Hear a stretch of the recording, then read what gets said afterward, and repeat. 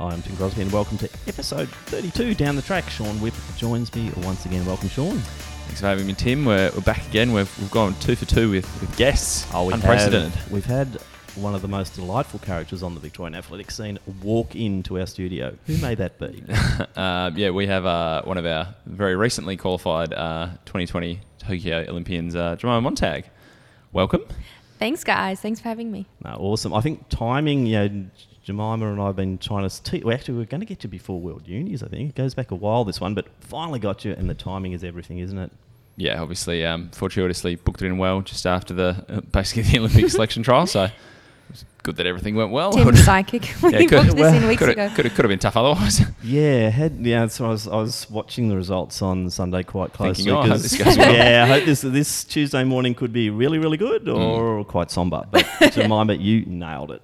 Thank you. So welcome aboard. I'm looking forward to this episode. Should be an absolute cracker. Similar to last time with Marty. What a character he is. And so Jemima, welcome aboard, and let's get going with episode 32.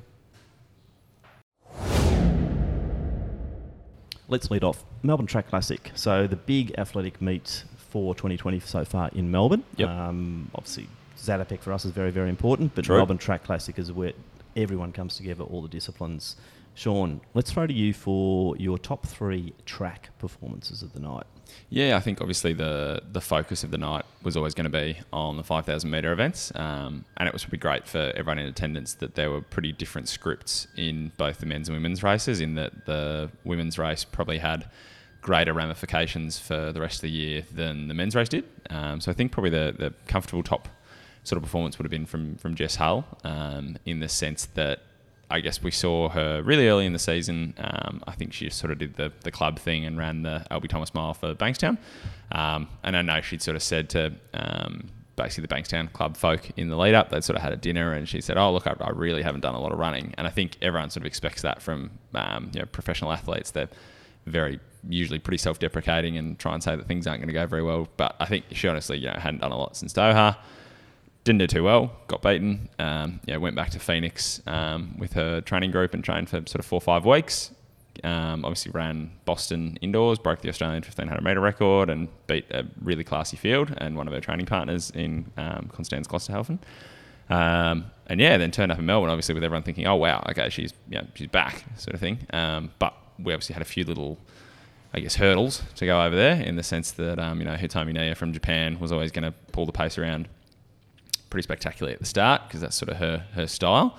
That probably asked questions of a few more athletes than we expected in the field, obviously. Yeah, and you had the Gregson factor as well. So Jen just hung on beautifully for as long as she and I think could. that's sort of Jen's thing, that regardless of whatever the final result will be, she's never going to sit back off whatever the sort of main part of the race is. So she's going to run for a win. Yeah, definitely. And I think it's that last 500 from Jess and just clicking off about a 65-second last lap just looked very, very simple and wasn't under any real sort of pressure. So, often as distance sort of spectators, we're quick to say, how fast could Jess have run? Was there pressure, A, B, C, D, all these variables, and we'll never know. But I think we know she can go quicker. Yeah, and obviously she's only really run one competitive professional 5K outside of that in Berlin last year and ran 15 flat. But having Nia in the field, obviously, that meant that the pace was going to be decent and honest. They weren't going to be hanging back when you talk about the men's. Yeah. That was a factor there. But you could just sense with Nia there wasn't that... Well, there was a little bit of an extra gear, but not... She's not a 1,500 metre runner. No, she's definitely someone who sort of specialises at 10,000 metres and tends to run either side of it in 5,000 or the half marathon, depending on what sort of part of training she's doing. But it was just cool to see the effect that had on the rest of the field, and obviously people like Jenny Blundell and I think Emily Brickachek and Rose Davies, also around PBs. So we keep talking about the amount of sub-16 women, and I think yet again we just added a few more names to that list. Yeah, because we had 14 at the start of that were in the race at the start of it, which we sort of thought was definitely the most we'd ever had. So I think Jess takes the pretty easy number one there, and it's cool to have another sort of, I guess, possibly generational sort of superstar on that side, and to see how she sort of grows up over in probably the US from now, and how the media sort of tackles that one. Well, what's your second one? I think second one is still probably Stewie McSwain, in the sense that a lot of stats got bandied about in the sense that 2K is a very weird distance that we don't see it very often. The last time we probably saw 2,000 metres as a stock race would have been in the Craig Mottram era. He did enjoy it as a specific sort of tune-up distance. But I think it's just interesting to see what that field did when they didn't really know with no Pat Tiernan or no Morgan McDonald, there was just like this enormous gap and sort of unknown. So, Stewie sort of mucked around at the back for 5 or 6 laps or however many it was, probably 7 odd. And then, last 2K, off he went. But I think... it was exactly 7.5 laps that he mucked around because it was right on the 2K. Right on the 2K, yeah. So 5 laps out, so obviously, it was on. He sort of said he was trying to replicate what's likely required of him at the Olympics or at a top level. As we sort of said throughout the night on stadium commentary, it's an awesome problem for him to have, that he may have to pick effectively between 3 different events. And I think in bits and pieces in interviews over the last 18 months, he does seem to err towards the 5K as an event where he feels like he's a better chance. Well, in a championship type race now, when you're putting out consistent 60-61s over 5 laps and finishing in 5:03 for 2K, you could be a factor. Yeah, and it depends on how it plays out. But I feel like the regular debate, whether it's accurate enough or not, is that you need to be able to run sub 4 minutes for the last 4 laps and probably close in something under 53 seconds for the last lap in a major championship 5K. And I think Stewie just kind of accepted that and now sort of has all the ancillary tools that you'd need to be able to do that. Yeah, trying to build those gears up. Yeah, and I guess the only thing that is a really difficult variable, especially sort of being in Doha and seeing it happen, is how brutal those heats are as well of the 5K. And in often they're a lot harder than just sort of ticking a box and getting through to the final. So should be pretty cool to see how he goes. And we've obviously seen in some of the newspapers this week, there's now more of a comparison with the Mottram records and how far or close he is to all those times. And I think, as much as honest as he was down in Tassie with the Christmas carnivals and that sort of media, he just said, look, I've just got to try and be a bit better than I was last year. Like, he doesn't really see the point in trying to overcomplicate it. It's just that if he can do everything he did last year and do it a bit better, if you're already at a point where you may be the second best sort of 1,500 to 10K guy we've ever had, or best 10K guy, 10,000 metres, you get 1 to 2% better, and maybe that's what gets you a medal. But it'd be really fascinating to see, especially what he does in the lead up now, because he doesn't really have. 1,500 is almost a bit of fun for him. Yeah, it's like a distance he doesn't have to do very often. And I think the third's really tough because I think we did have a number of people who didn't get sort of too downtrodden by any sort of conditions or assumptions about the Melbourne track and just sort of took at it as an opportunity. The new Melbourne track. Yes, the bluer Melbourne track with some black sort of features on the side. But I think when you sort of go, I think it's 4th all time for Liz Clay, was pretty wild in the hurdles, especially because Lakeside comes with the reputation that it's not a super quick sprint track. And yet Sally has performed beautifully on the Melbourne track on a wet night too. Yeah, and I think we've had your Pearsons and your Radishas and stuff who've acted as outliers of sorts. But yeah, I think also the fact that Sharon Hannon, Liz Clay's coach, previously coached Sally Pearson for pretty much her entire career, and had noted as well that I'd sort of been at an under-19s camp at the AIS where they'd interviewed Sharon. Everyone had sat there in a forum discussion for the better part of sort of 2 hours, and she sort of reiterated that she thought her best sort of technical coaching job was with Liz because she doesn't have a great deal of 100-metre speed at the moment. And she'd had almost 3 years between PBs, and she'd run a PB a couple of weeks ago in Brisbane in awful conditions. So obviously something was clicking. Something was working.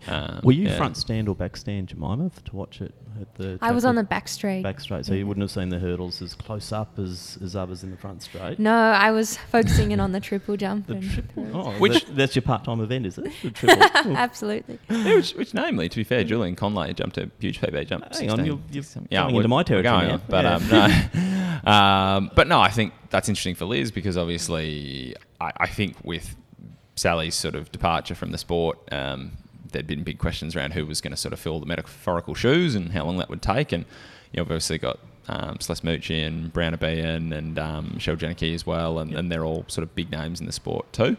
But yeah, competition, as many are quick to say, breeds competition. So yeah, exactly right. But I was on the infield watching that hurdle, and after seeing people like Pearson before on that track and be perfectly execute the 100 hurdles, That's what I saw from Clark. Well, that's sort of what Matt Lynch said on the live stream as well, and he's seen a lot of hurdles and a lot of sprints in his time, and he said, you hate to say it, but everything sort of just went perfectly. It was like great start, great over every hurdle, technically push all the way to the end, and that's the Hannon way.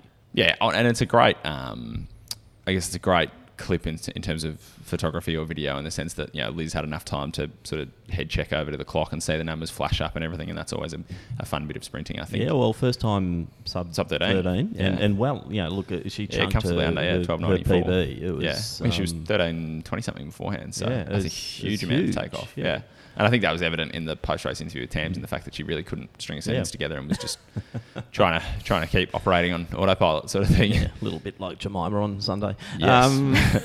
So 3 in the field, Tim. 3. In the field. Any honourable mentions though, Sean, for track? Because there were some other people. Yeah. So I'd say often in a lot of these Grand Prix events, there is the hardest thing is you can't seed it like a milers, because often you've got limited spots and you can't go down to the 8 sheet. So, some people are in the A, some people in the B, some people don't get a run, so on and so on. But it was good to see 2 of the juniors sort of got given a chance in the men's A 800.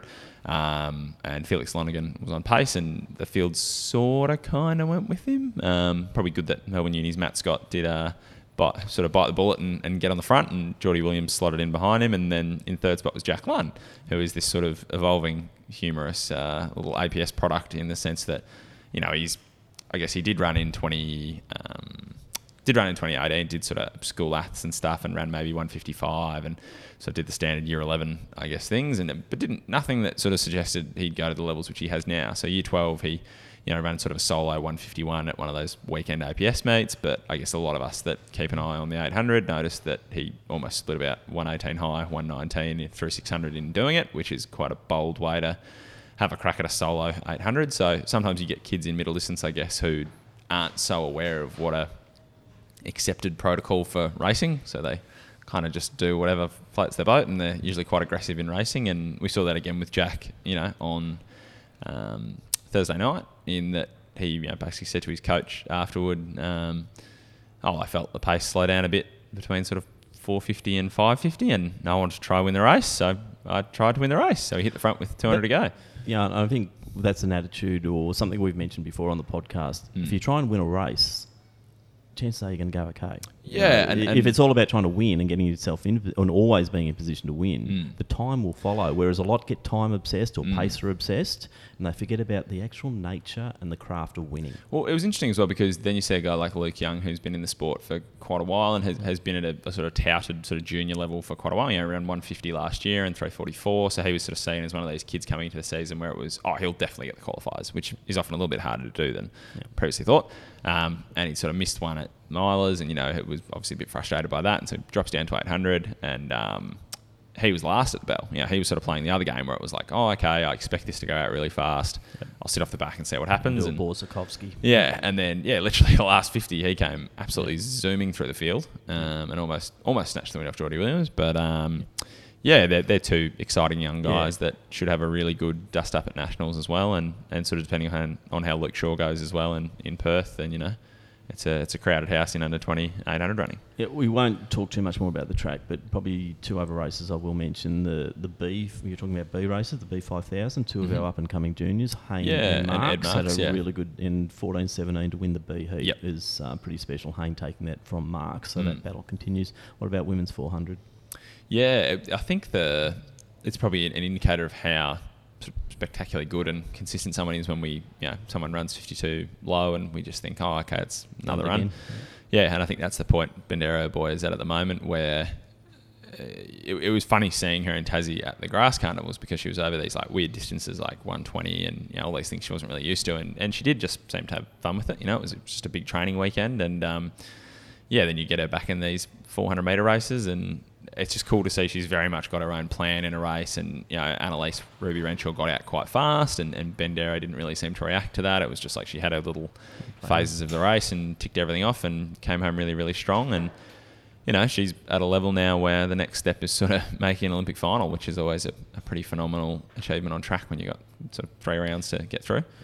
But we'll watch that with great interest and see what happens. Now, you mentioned Julian Conley before. I think he was probably the pick of the bunch in the field. Well, there's a couple of good performances, but the triple, I was out there doing commentary for field, so I was intimately involved, which is really nice. And the difference between commentary in the field and commentary for track is that you're actually up there with you're in amongst the athletes. It's you're right there. Yeah, right there. You're high-fiving, egging them on, all that sort of stuff, and it's good fun. But the triple was just going to plan. Aora was going really well.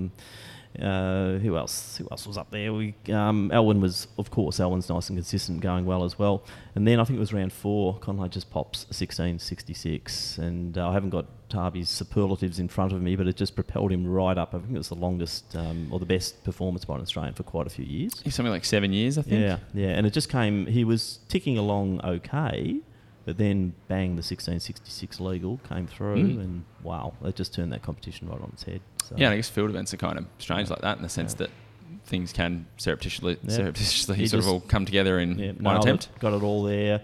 Perfect positioning on the board, and then just launched, and it was really good to see. Other performances out there too. Ned Weverly was back. We all love Ned, and it is great to have him back. He's had this little sabbatical. I think he was looking at getting in the police force. I'm not sure how that's going. I'll have to check up on that. Yeah. And, he trimmed down. He's looking fantastic, and a PB of 68.50 in the hammer. Only got one yellow, or nearly a yellow card for swearing, which, for Ned, that's pretty good. He gets a bit excited. He does get excited, but that's yet again, it's part and parcel of the hammer. And sometimes you got a feel for the hammer. Or it was sort of good and bad in a way. It was the first event of the night, starting at 5:10. Yeah, hardly anyone's there. You've got a couple of the seagulls were watching, and that's about it. Tom Nixon and I were sort of trying to do some hype up for the hammer, because just let everyone know it was on. The good thing is that we were able to then call a lot of the throws, and the beauty about Ned when he's in a field is that he is going to get everyone revved up. So just his vibe, and it really is quite palpable out there in the hammer to have a personality like that. I'm not saying the others aren't don't have personality, but there was certainly a young kid from New Zealand who was throwing. He's 18-year-old strapping lad, and he got close to his PB as well. So yet again, the Kiwis, and it was great to see the Kiwis here in force on Thursday night, particularly in the field. They were more so in the field, I think, than on the track. And they've got some excellent programs going, mainly with Australian coaches, I think. But John Eden and Dale Stevenson. And and Kimmy Mickles over there now too. I'm not sure.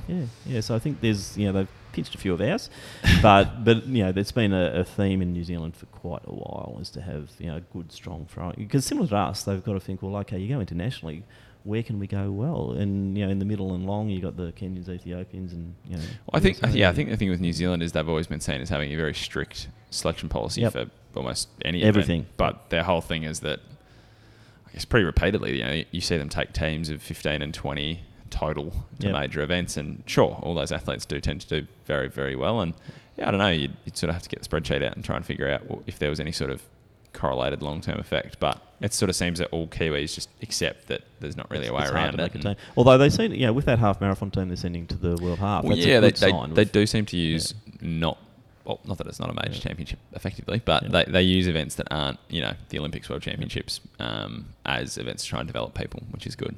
All right, let's move on. The last event I want to concentrate on with the field, women's jab, Mackenzie Little, just ticking along nicely. Without Kath out there, then she becomes the number one Australian. And what I noticed with her is the demeanour is very professional. She's a smart girl. And she'll be two-time NCAA champ. Yeah, hung out at Stanford for 4 years. It's pretty much the highest performance environment imaginable, both academically and athletically. She'll be. I think she's on again at Canberra this week as well. Yeah, well, I think she's based in Canberra. Apparently, she's trying to do medicine, as you do. So another string to the bow, metaphorically there.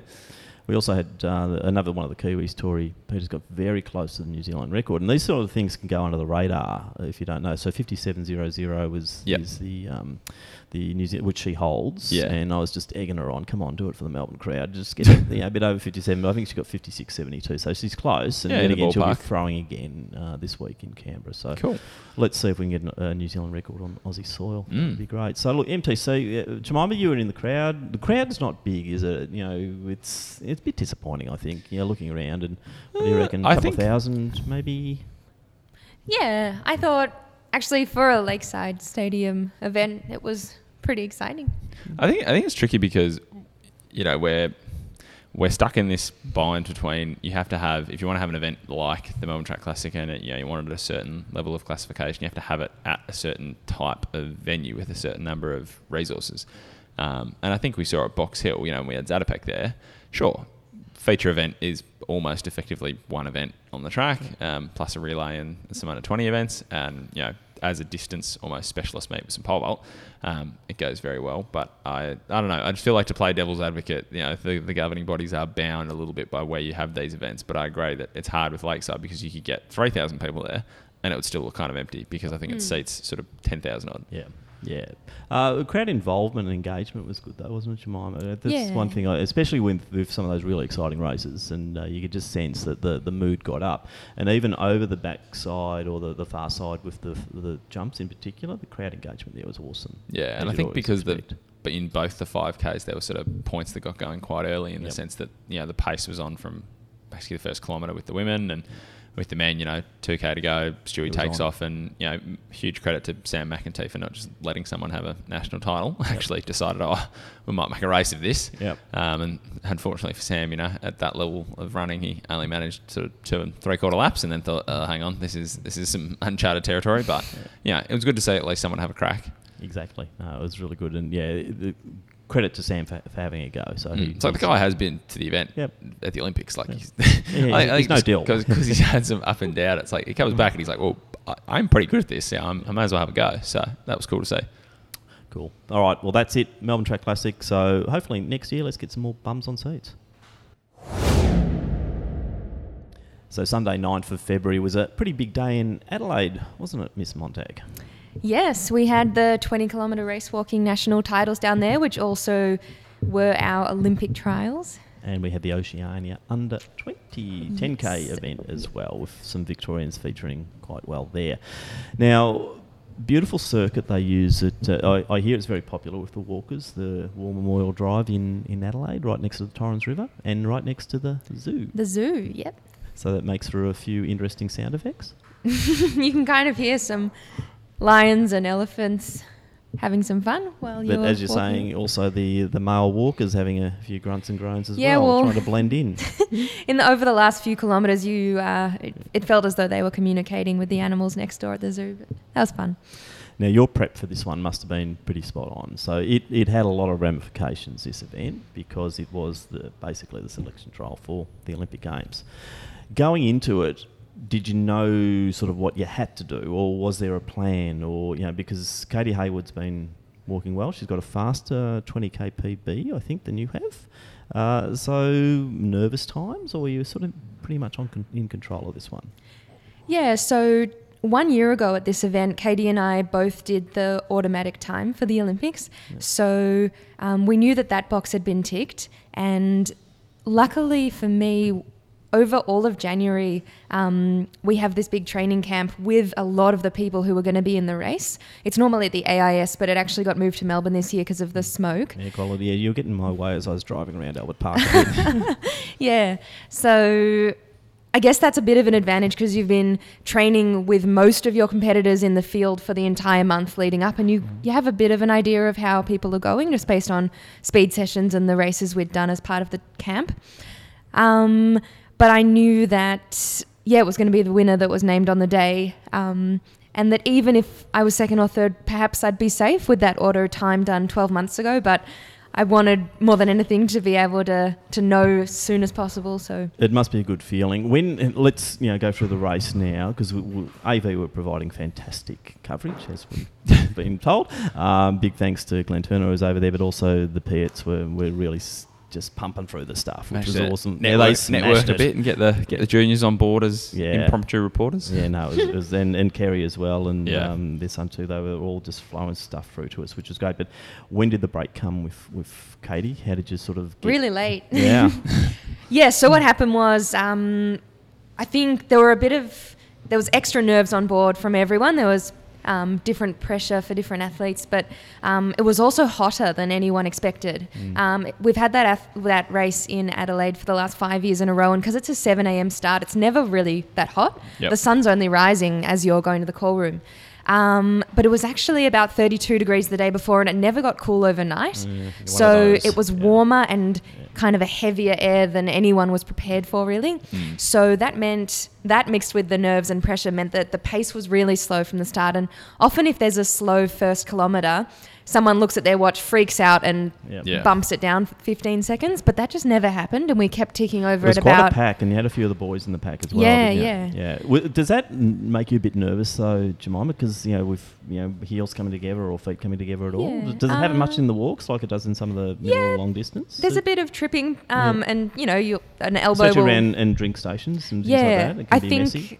The big pack's only scary at the drink station, really, especially on a hot day when you don't want to miss your water or something to pour on your head. But I guess, we're used to walking in packs. No one's got a lane, so that's how it is. Yeah. But so it was a mixture of the top women, maybe 5 or 6 of us, with a couple of men as well. The 4:45 pace, and to give perspective, normally it's 4:30 for PB target pace.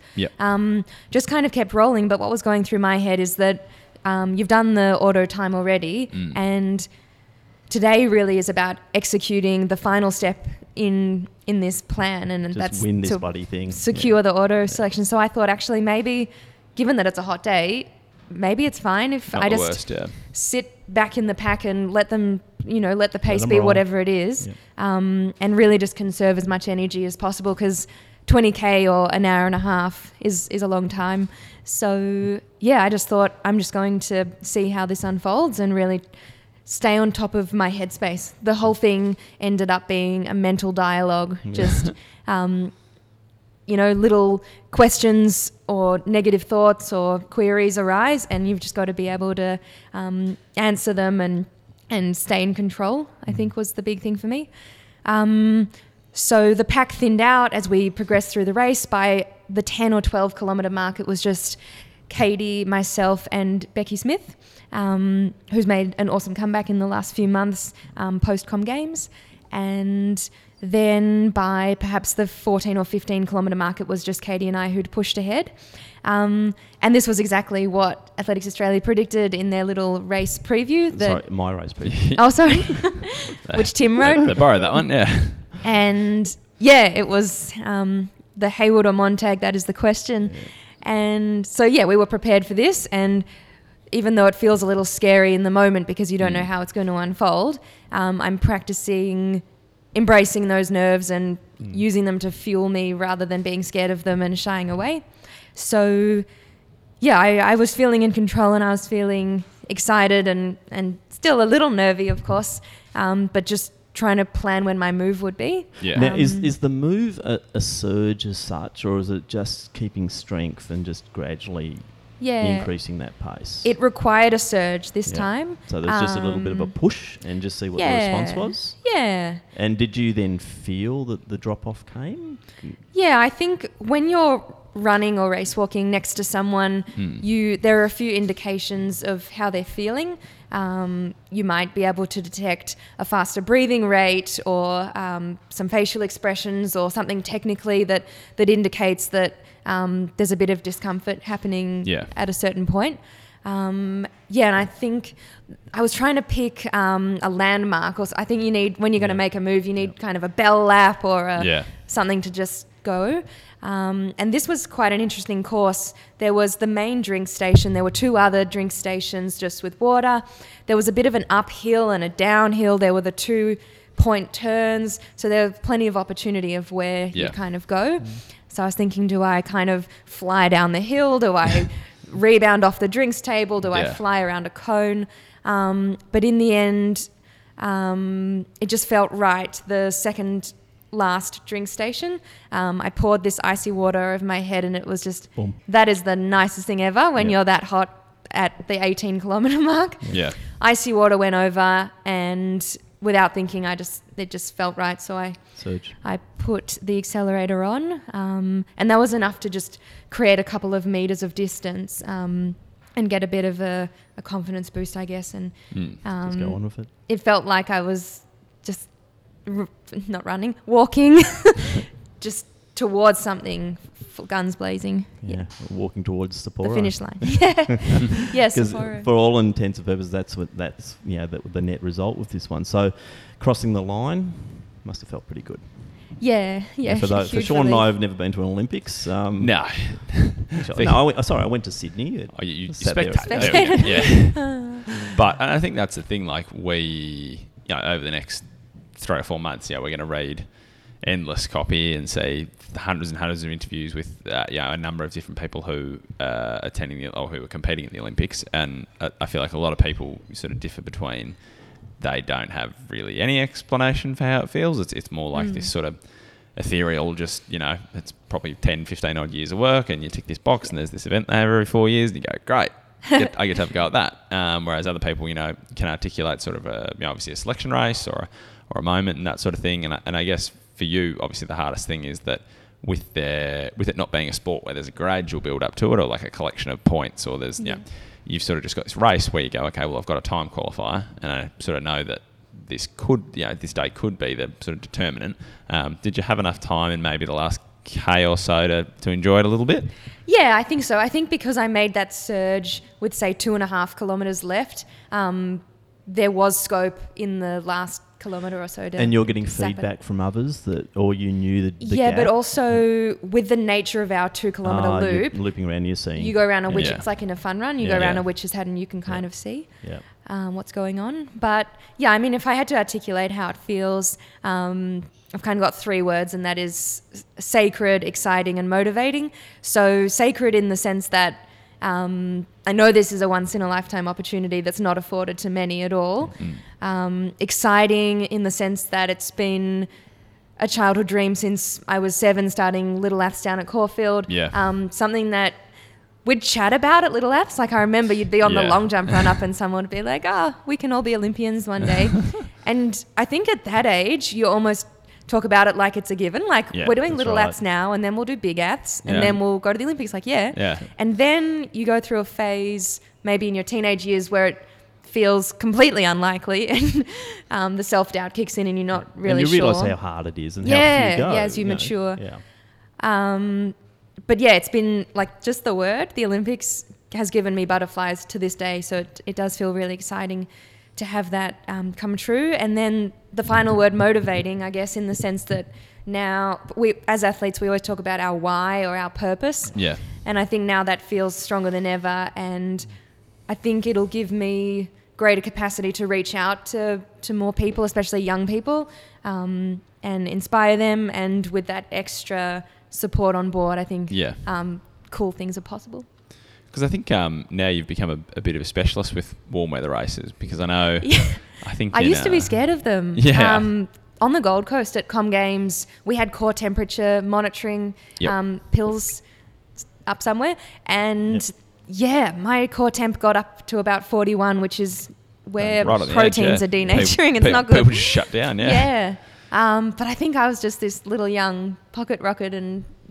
not too stressed by it all. Exciting. Just thought, But then obviously there was a funny situation, Tim, where in Doha, obviously because the race started at midnight, everyone was walking into dinner or was at the back end of dinner and in this team sort of dining area, and there's poor old Jemima sitting in the corner, like I was so nervous. iPod in, just looking absolutely terrified. And occasionally you'd see like a more senior team member, like a Lyndon Hall or someone, or would pop over and be like, you'll be fine, like, good luck.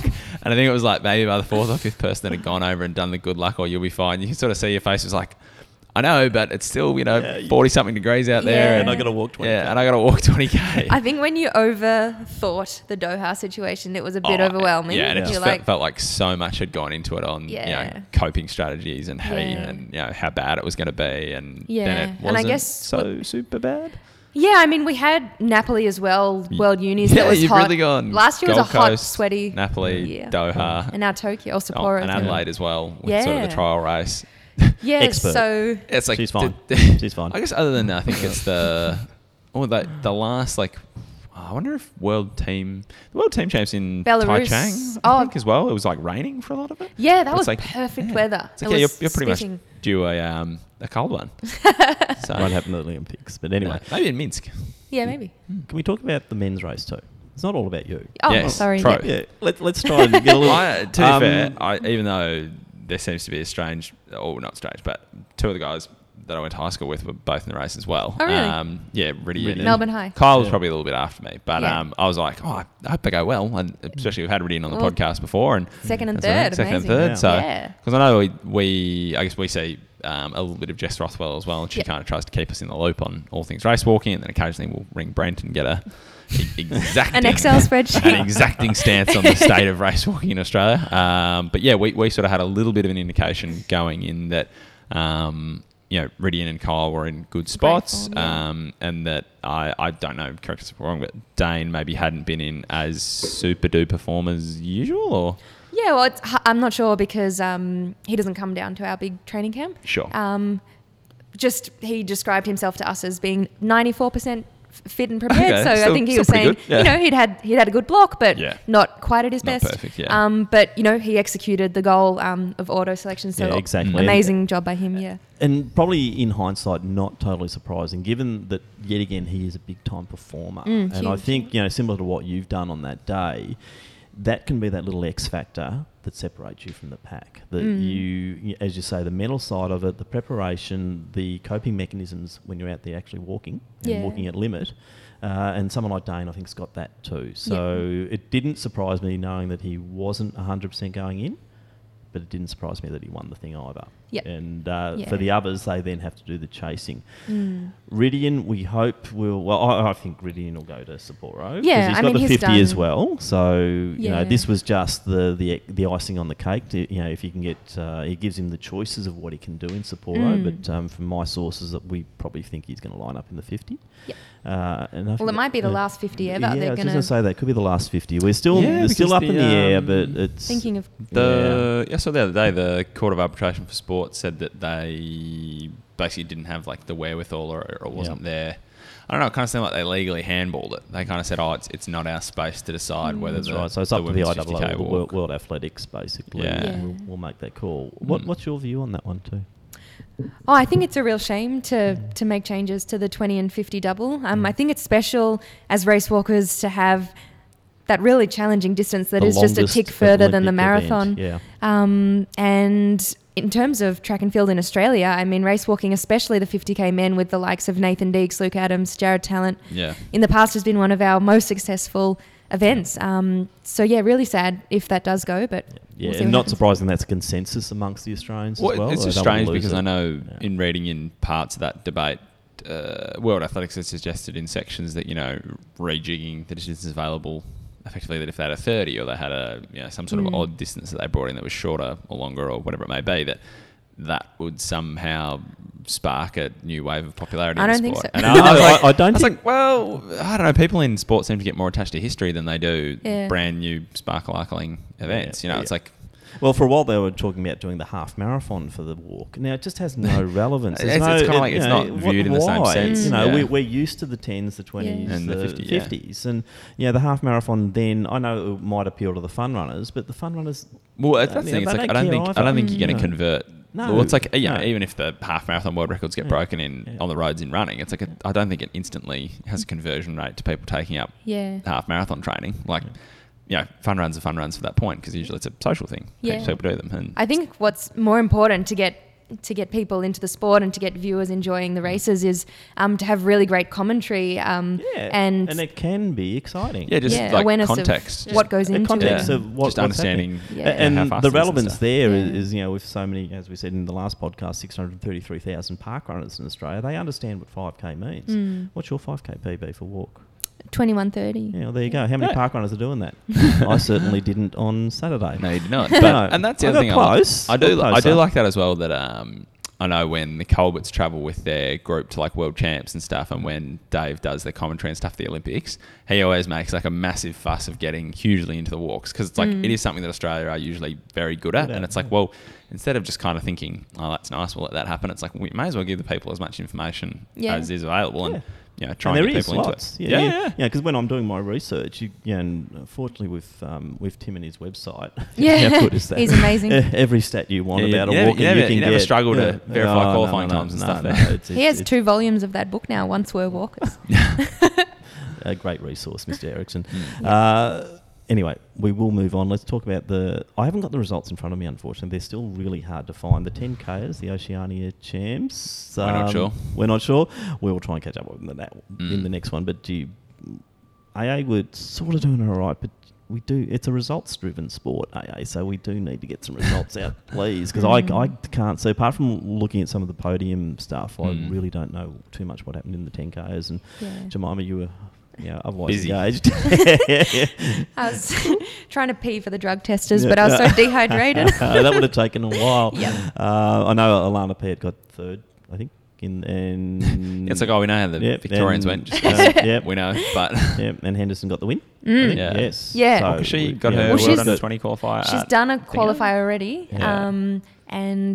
So Sydney Nationals will serve as the selection trial, I guess, for her World Juniors. But awesome job by Beck, really, because she has really focused on the triathlon. She's a super talented triathlete and kind of walks sometimes, but it seems as though the fitness from triathlon also really carries across for her. And she's a smart cookie as well. She just did incredibly in her VCE and is about Not to start. Not surprising, is it? We often see that the polymaths, as we call them, similar to you, they're good at multiple events or multiple types of things that they put their mind to. It's a matter of what they concentrate on at the time. Yeah. Have you ever? I was thinking about that with World Under 20s. It's in Kenya. It's at 1,800 meters in Nairobi. Have you ever had any walks races at altitude?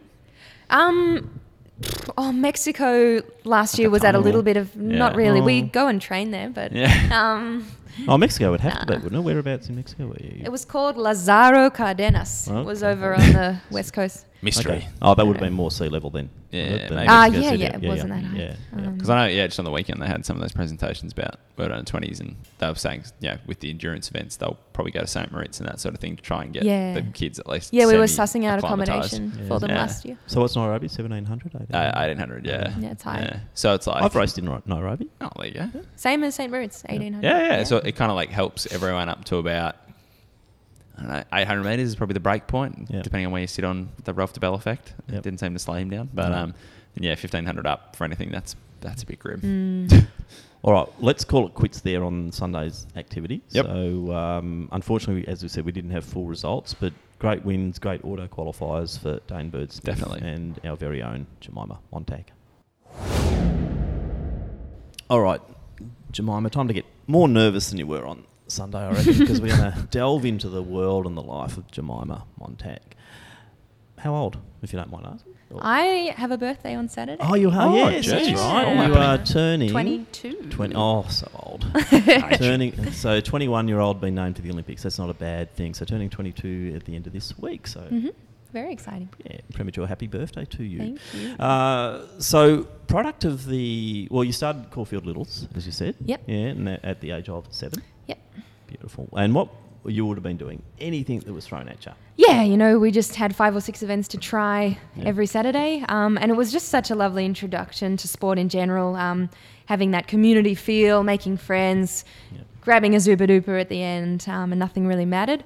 I learnt pretty quickly, though, that I could not get over a high jump bar to save myself. I actually never tried going backwards. I would do the Superman dive.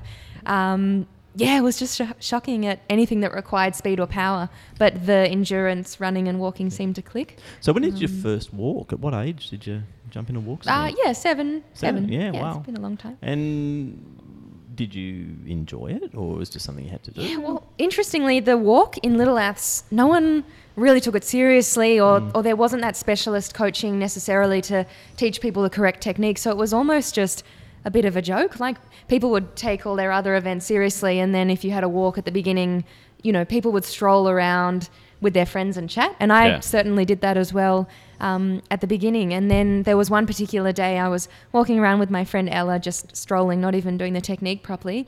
And her dad yelled out from the sidelines, "Hey guys, this is actually a race. Why don't you put some effort in?" Get moving. And I'm not sure, something went off in my brain. I thought, okay, maybe listen to Jono, and gave it a little go. And I seem to have a natural ability for it. The flow.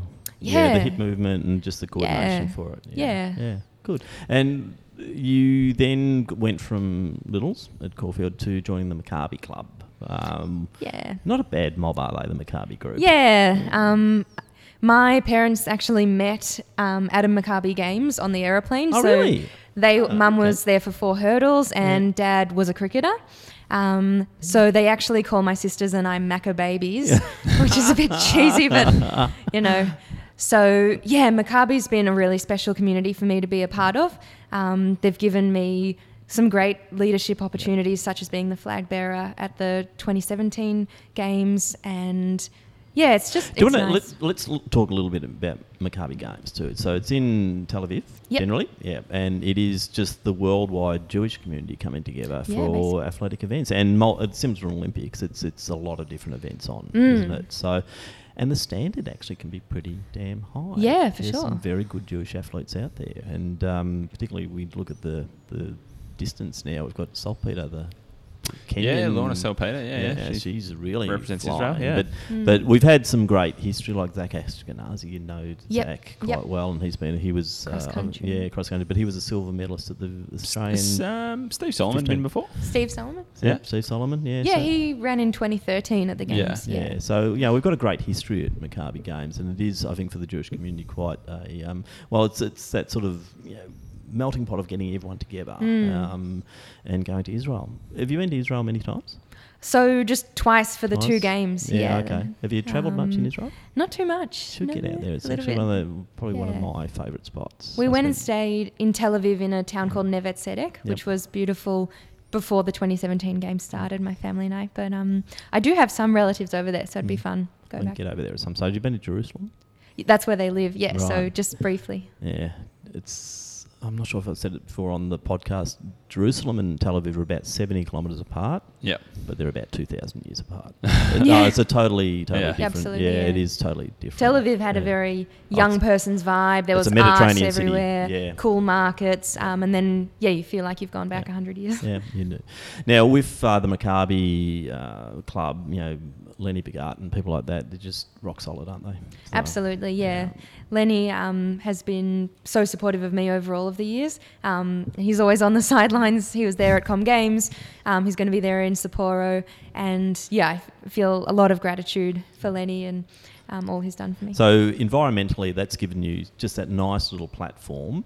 You're now at the Melbourne University Club, though, which, because you're studying now. Yeah. What are you doing? So I'm in my final year of an undergrad of science at Uni Melbourne. Final year. Oh, yeah. Pressure's on. So Olympic year and final year, or have you had to sort of move the subjects around, or you'd have to, wouldn't you, in order to do what you do? I had a shot at doing full-time uni with full-time training, and it was awful. So, pulled it back to part-time. But luckily, the elite athlete program at Melbourne Uni is really great. And working in with Melbourne Uni Athletics as well means that I can timetable my lectures nicely around training, and it's been really doable. Yeah, no, it is great. I think, hats off to Melbourne Uni and the sports program they have. I've got an athlete who's actually in it as well, and just the scope and the latitude that you get as an elite athlete there is fantastic. And when you look at it, the amount of money that they plough into our sport wouldn't be matched. I think Sydney Uni are very similar. Very supportive. So very supportive groups, and I think in a country like Australia where we have so little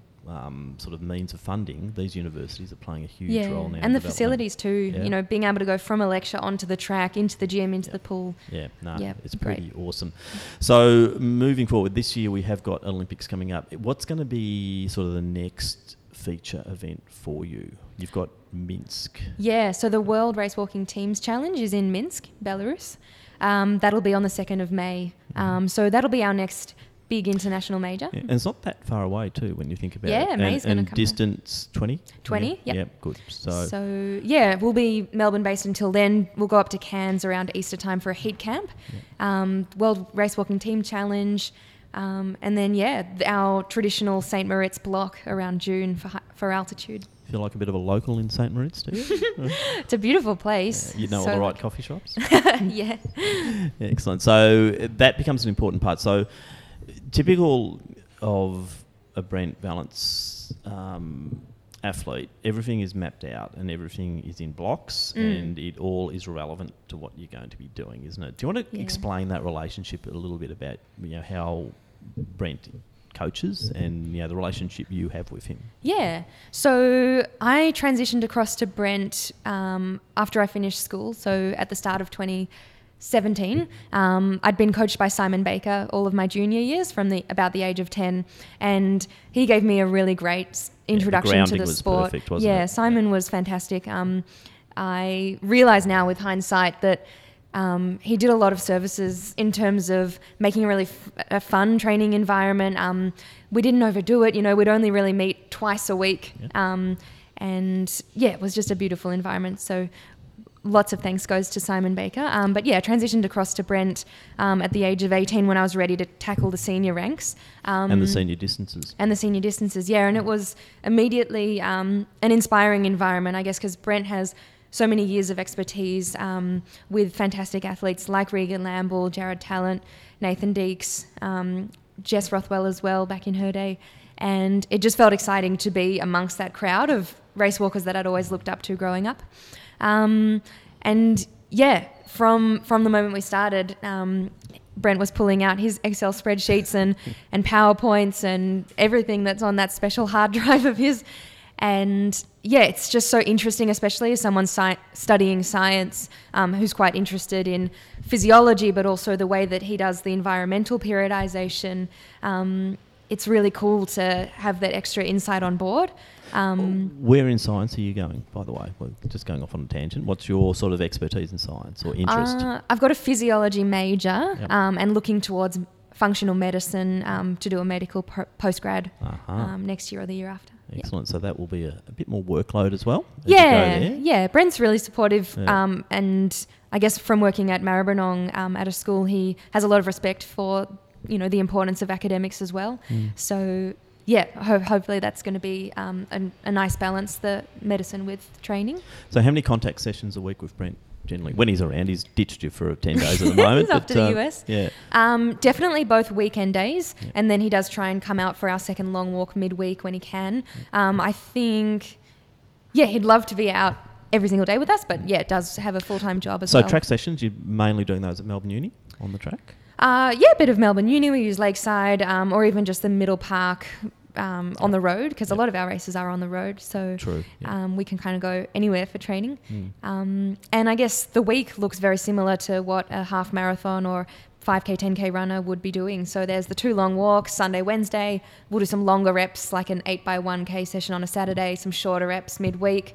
And then there's all those little plug the gaps, 8, 10, 12, 15, along the beach path. I'm really fortunate to live just off that Elwood Beach path, where I bribe I don't even have to bribe her really. My mum is amazing and comes along on the bike for chat, water. But it'd be good, just nice time, wouldn't it, to spend together? Yeah, it's really amazing to have that hour sometimes in the morning where we can just chat things through, and she's been a huge support. Now, we see Ridian steps across into XCR running and road, and he can run for Victoria in the half marathon and all those sort of things. Do you do much running, or do you run ever? I don't know if I've ever seen you. I've dabbled in a little bit. I do love jogging slowly. I feel like one day, maybe post walking career, I'd love to go into trail running, mountain running, ultras, things like that. So I do love to jog that second session of the day in the afternoon sometimes, just from an injury prevention point of view. How many Ks would you normally be ticking up? In a week? With your runs, when you're going for a run, how far is a run for you? Oh, those Arvo sessions are kind of 6, 8, 10, 12. Okay. In that zone. Yep. And then that leads to your weekly mileage in total with runs and walks. What are you normally getting up to? Yeah. So a big week would be 130, and then it can be down to 80-ish on an easy week, but an average of 100. Yeah. So that's similar to what a lot of athletes, the marathon runners obviously going to go further than that. But that's considering you are walking for a fair chunk of it. Yeah, so it takes long. It's probably more hours. Correct. It's a fair bit of time on feet. Additional sessions you'd be doing all your strength and things like that. At Melbourne Uni are very good at that. They've got their own conditioning coaches there. Yeah, but VIS as well. So VIS. on scholarship down at the VIS. So I do my 2 strength sessions a week in the season with my S&C coach Corey, and use a lot of the VIS facilities as well with recovery. My relationship with my sports dietitian Jess Rothwell is absolutely pivotal, And good person to have in your corner, isn't she? Yeah. And that's another question to ask too. Yeah, you look at any Olympic athlete, which you now are, the support network is quite vast, isn't it? Yeah. Oh, that's absolutely everything. Yeah. I think as a young kid, I thought that you had to kind of achieve everything on your own for it to be rewarding, and you couldn't necessarily lean on people.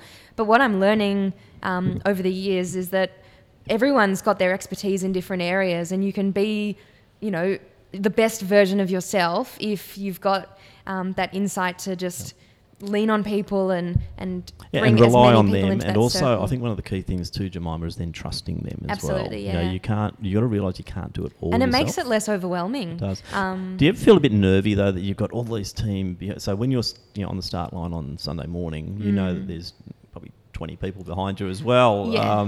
Does that make you a bit nervous that you are representing them, or it's sort of an honour for you to say like, hey, this is us, this is our team for are sure. doing this? Yep. Yeah, it's a good feeling, isn't it? As you said. It's kind of a nervous excited. Like you're excited to see what the outcome's going to be, but of course you don't know how it's going to go down. So, I'd like to think that everyone on my team is proud of me already, and that they'd support regardless of the outcome. But it is extra nice to have a happy outcome like Sunday, and to see how happy that and makes everyone everyone feeds else. off that. You just sense that right across the board. I'm going to throw a number at you and see what your response is. 127.44. Australian record. Yeah. What are you thinking? Savile? Jane? Yes, Jane. Yeah. Yes, Jane Savile. I think so. Yeah, Jane Savile. You're 9th all time. Yep. I had this little post-it note going. I was like, well, while Tim's doing that, I'm just going to educate myself on race walking and have a read. Yeah. So what are your thoughts? 127. Because I know Brent's thoughts. He's told me. Oh, yeah? Yeah. I probably won't tell you. What are your thoughts? 127.44. Current PB is? 130, 50 or something. Yeah. I'd love to have a tackle of that Australian record one day. We'll just have to see how the next 5 months progress, and how the conditions are in Sapporo to see if it is a fast race opportunity. I was going to say, I guess with race walking a lot of the time, you guys do have some of the Grand Prix meets and some of the Japanese meets as well. But it's I guess some of your biggest performances in terms of, would we be right in saying like your performance peaks are very often for championship events? Yeah. And whilst I guess maybe that's a byproduct, like, you do have to often walk very fast to do as well as you can at a championship. The environmental stuff comes in that we've been talking about. So is there a bit of a mix in terms of, you're obviously prioritising one thing over another maybe at a championship? Sometimes it's all about the tactics and the competing, and time really goes out the window, and you're just more, I want to stay in the pack. You've got the judges and the technical side to think about, the environmental conditions 100%. So sometimes if the major championship won't be an opportunity for a PB, you'll actually fly over to somewhere like Japan earlier in the year where there's cooler conditions and a fast course, and not really worry about competing or what you come. You'll just smash it out of the park and aim for a fast time. So 21 going on 22, first Olympics in 2020. We would have to be looking at least, you would be dreaming of the second or potentially the third. So we have got time on our hands, haven't we, Jemima? Unless, you're a smart girl and you've got a career to focus on at some stage too. What are your, looking, I don't want to preempt too much beyond 2020, but you would have to be in the back of your mind thinking 2024. Oh, 100%, Everyone, good. Yeah. I'm glad It's in you answered Paris. that. I think- And it's in Paris. Paris, the city of love. It's an easy one. Paris and LA. But that's also then going to Could be give worse you locations. Yeah. those intervening years where you haven't got and Com Games next one, Birmingham actually could be quite conducive conditions too. So you are going to get your shots in non-hot weather conditions. So that's when it's going to be on, isn't it? Yeah. And also the dynamic we've got is not just you. It's also Katie. Yeah. And don't forget Becky Smith too. Becky, I think, surprised me a little bit on Sunday because, looking through her 2019 wasn't a good year at all.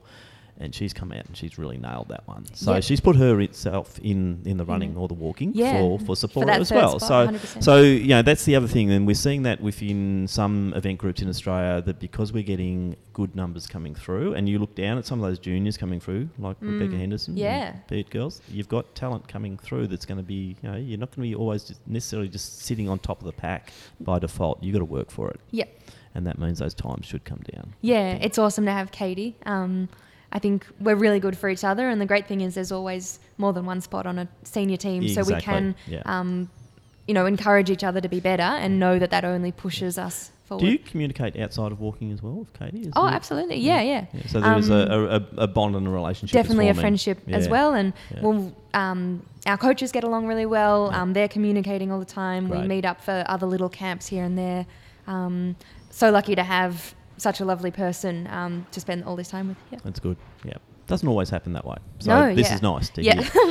Let's take you back to Gold Coast 2018. Must have been pretty nice to get a gold medal around home turf. Yeah, home turf and home crowd. Not easy conditions, as we know. Yep. How did you approach that race, and what were the expectations going in? Given that, look, Commonwealth-wise, you're taking a lot of the major walks nations out. We know that, but a gold medal is a gold medal. I guess the dominant forces in race walking have always come from Russia. Yeah. Where? Oops. Mexico, South America, China, Japan. Yeah. I guess it was an advantage just having the Commonwealth countries. But nonetheless, I knew it was almost going to be a national championship because Becky, Claire and I, as well as Alana from New Zealand, were really looking like we'd be amongst the strongest. So going into it, I guess that made it less overwhelming because you were almost aware of who was going to be in that front pack. And you've chasing. walked against them so many times as well. With Claire though, and her propensity was more to the 50, and I know she's one who's really upset about the potential changes. But do you see Claire having another Olympics or two in her, or you think really we're looking now to the next brigade coming through with Becky perhaps being the senior citizen? I mean, I'd love to see Claire keep going for as long as she can or as long as she loves it. I think there's been a few injury challenges of late, just that's why she couldn't come to Doha. But yeah, she's both Claire and Becky are mums now, coming back after childbirth, and I think to see that women are capable of juggling the two is really inspiring. But they're both competent women in so many ways too. Absolutely. So that's why it works. Yeah. All right, so Com Games, gold medal. It raises your profile, doesn't it?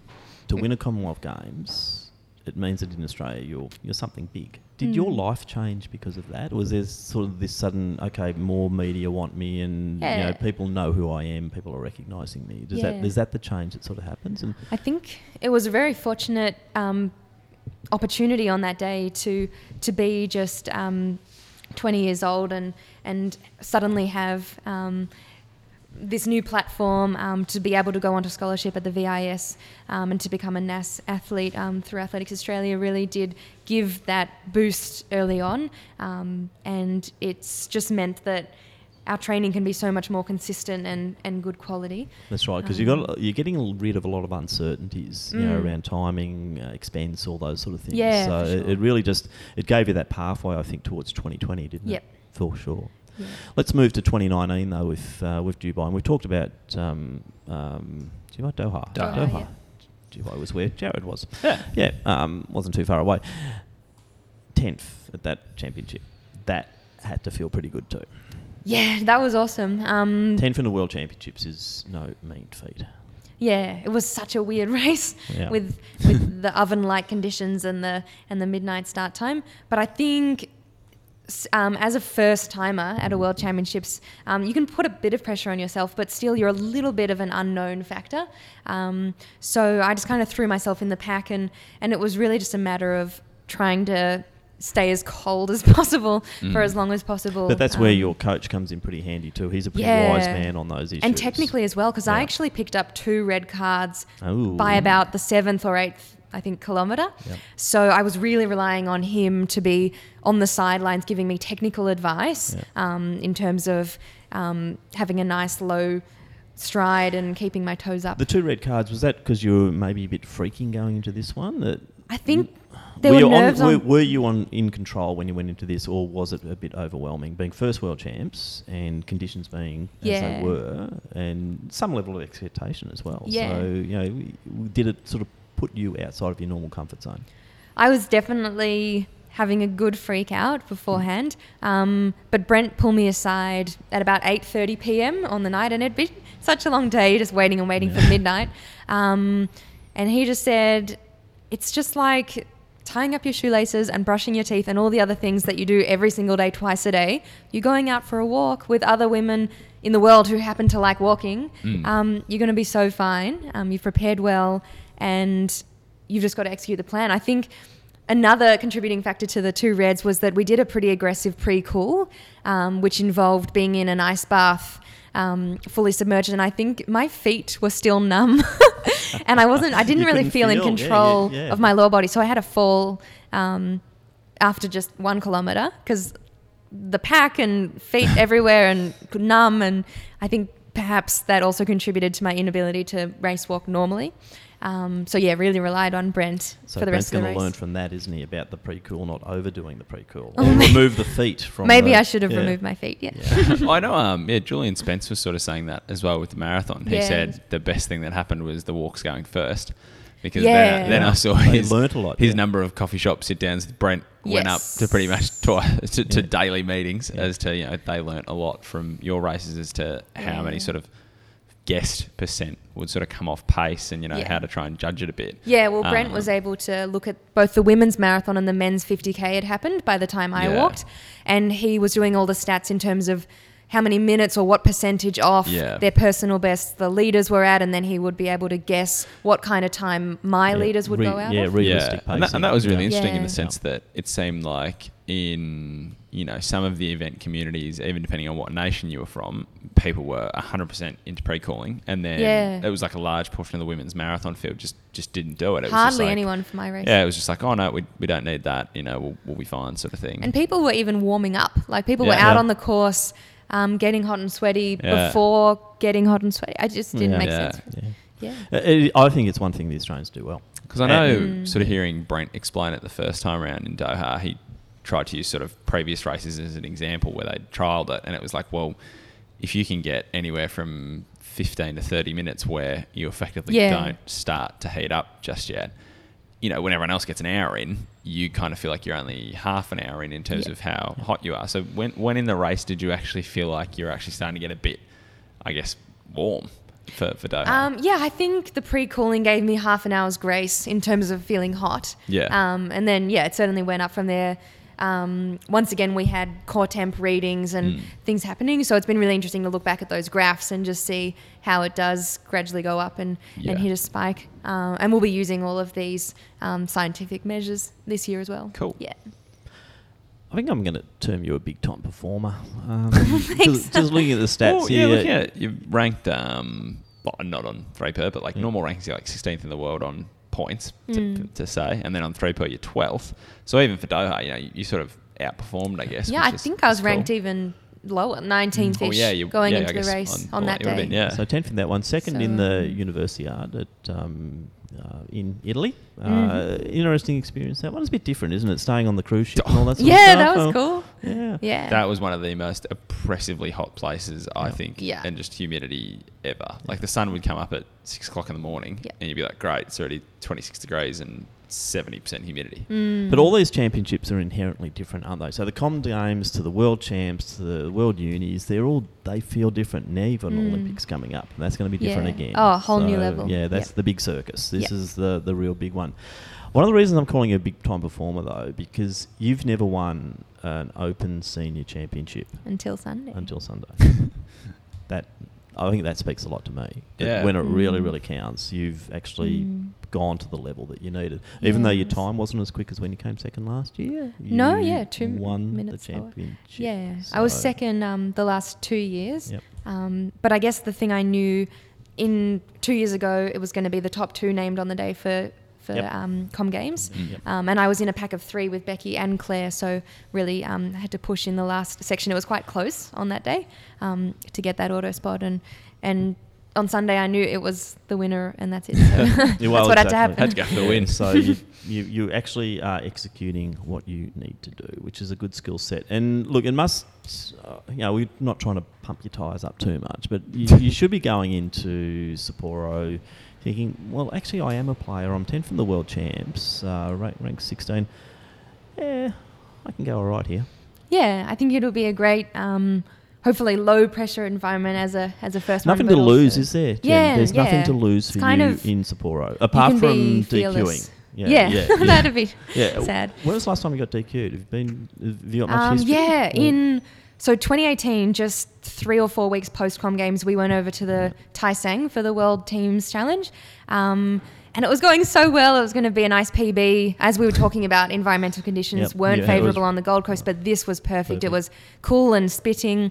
I was this fearless young gun, and I threw myself into the lead pack. And I think sometimes if it is your first time in front of international walking judges, they're a bit stricter, and they were like, who is that little girl in the green and gold Not today. trying to walk with the top ones? We're going to put you back in your place here. And not saying I didn't deserve it. Like I was walking weirdly that day.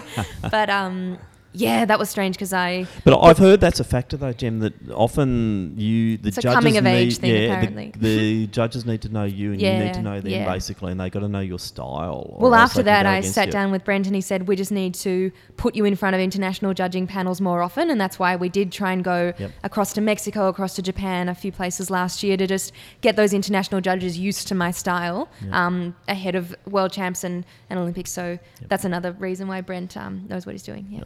Sort of. All right, I'm just going to read something. It was on Instagram a couple of weeks ago. Okay, and it says, "Dear 10-year-old Jem, and anyone else in brackets, those legs that you think are so much chubbier than everyone else's are going to take you to the world stage. They're going to be protective against injury and strong when you need to run for the bus. Don't spend another moment wishing they were different. Can't you see the focus in your eyes and the fire in your heart? And rare, no one else on that start line has it. Big things lie ahead for you, strong mind, strong legs, and all." What a beautiful post. So there's a beautiful. So if you don't follow Jemima on Insta, get onto it. It's Jemima Montag. Go back a few weeks, and there's this lovely photo of Caulfield Little Athletics, and you're actually big in that photo too, as in tall, big. I grew early. Yeah. But, with the strong legs, the strong heart, the strong mind. Yeah, you can see in that little expression, I was so focused and... was that a Walks event or was it? Yeah. That was actually at Waverley Little Athletics Open Day. Okay, all Waverley uniform. And I'm standing next to my main rival of the time, Cindy Collins, and... wanted to beat her. With that post, there's a lot of meaning in that post. There's a lot of feeling. Yeah. There's a lot of emotion. What led you to write that post? Was it directed at anyone in particular, or was it just something you felt the urge to put out there publicly? Yeah, body image is something that I've been thinking about a lot, especially over the last 12 months. And I'm the first to admit that I've still got a long way to go in terms of being...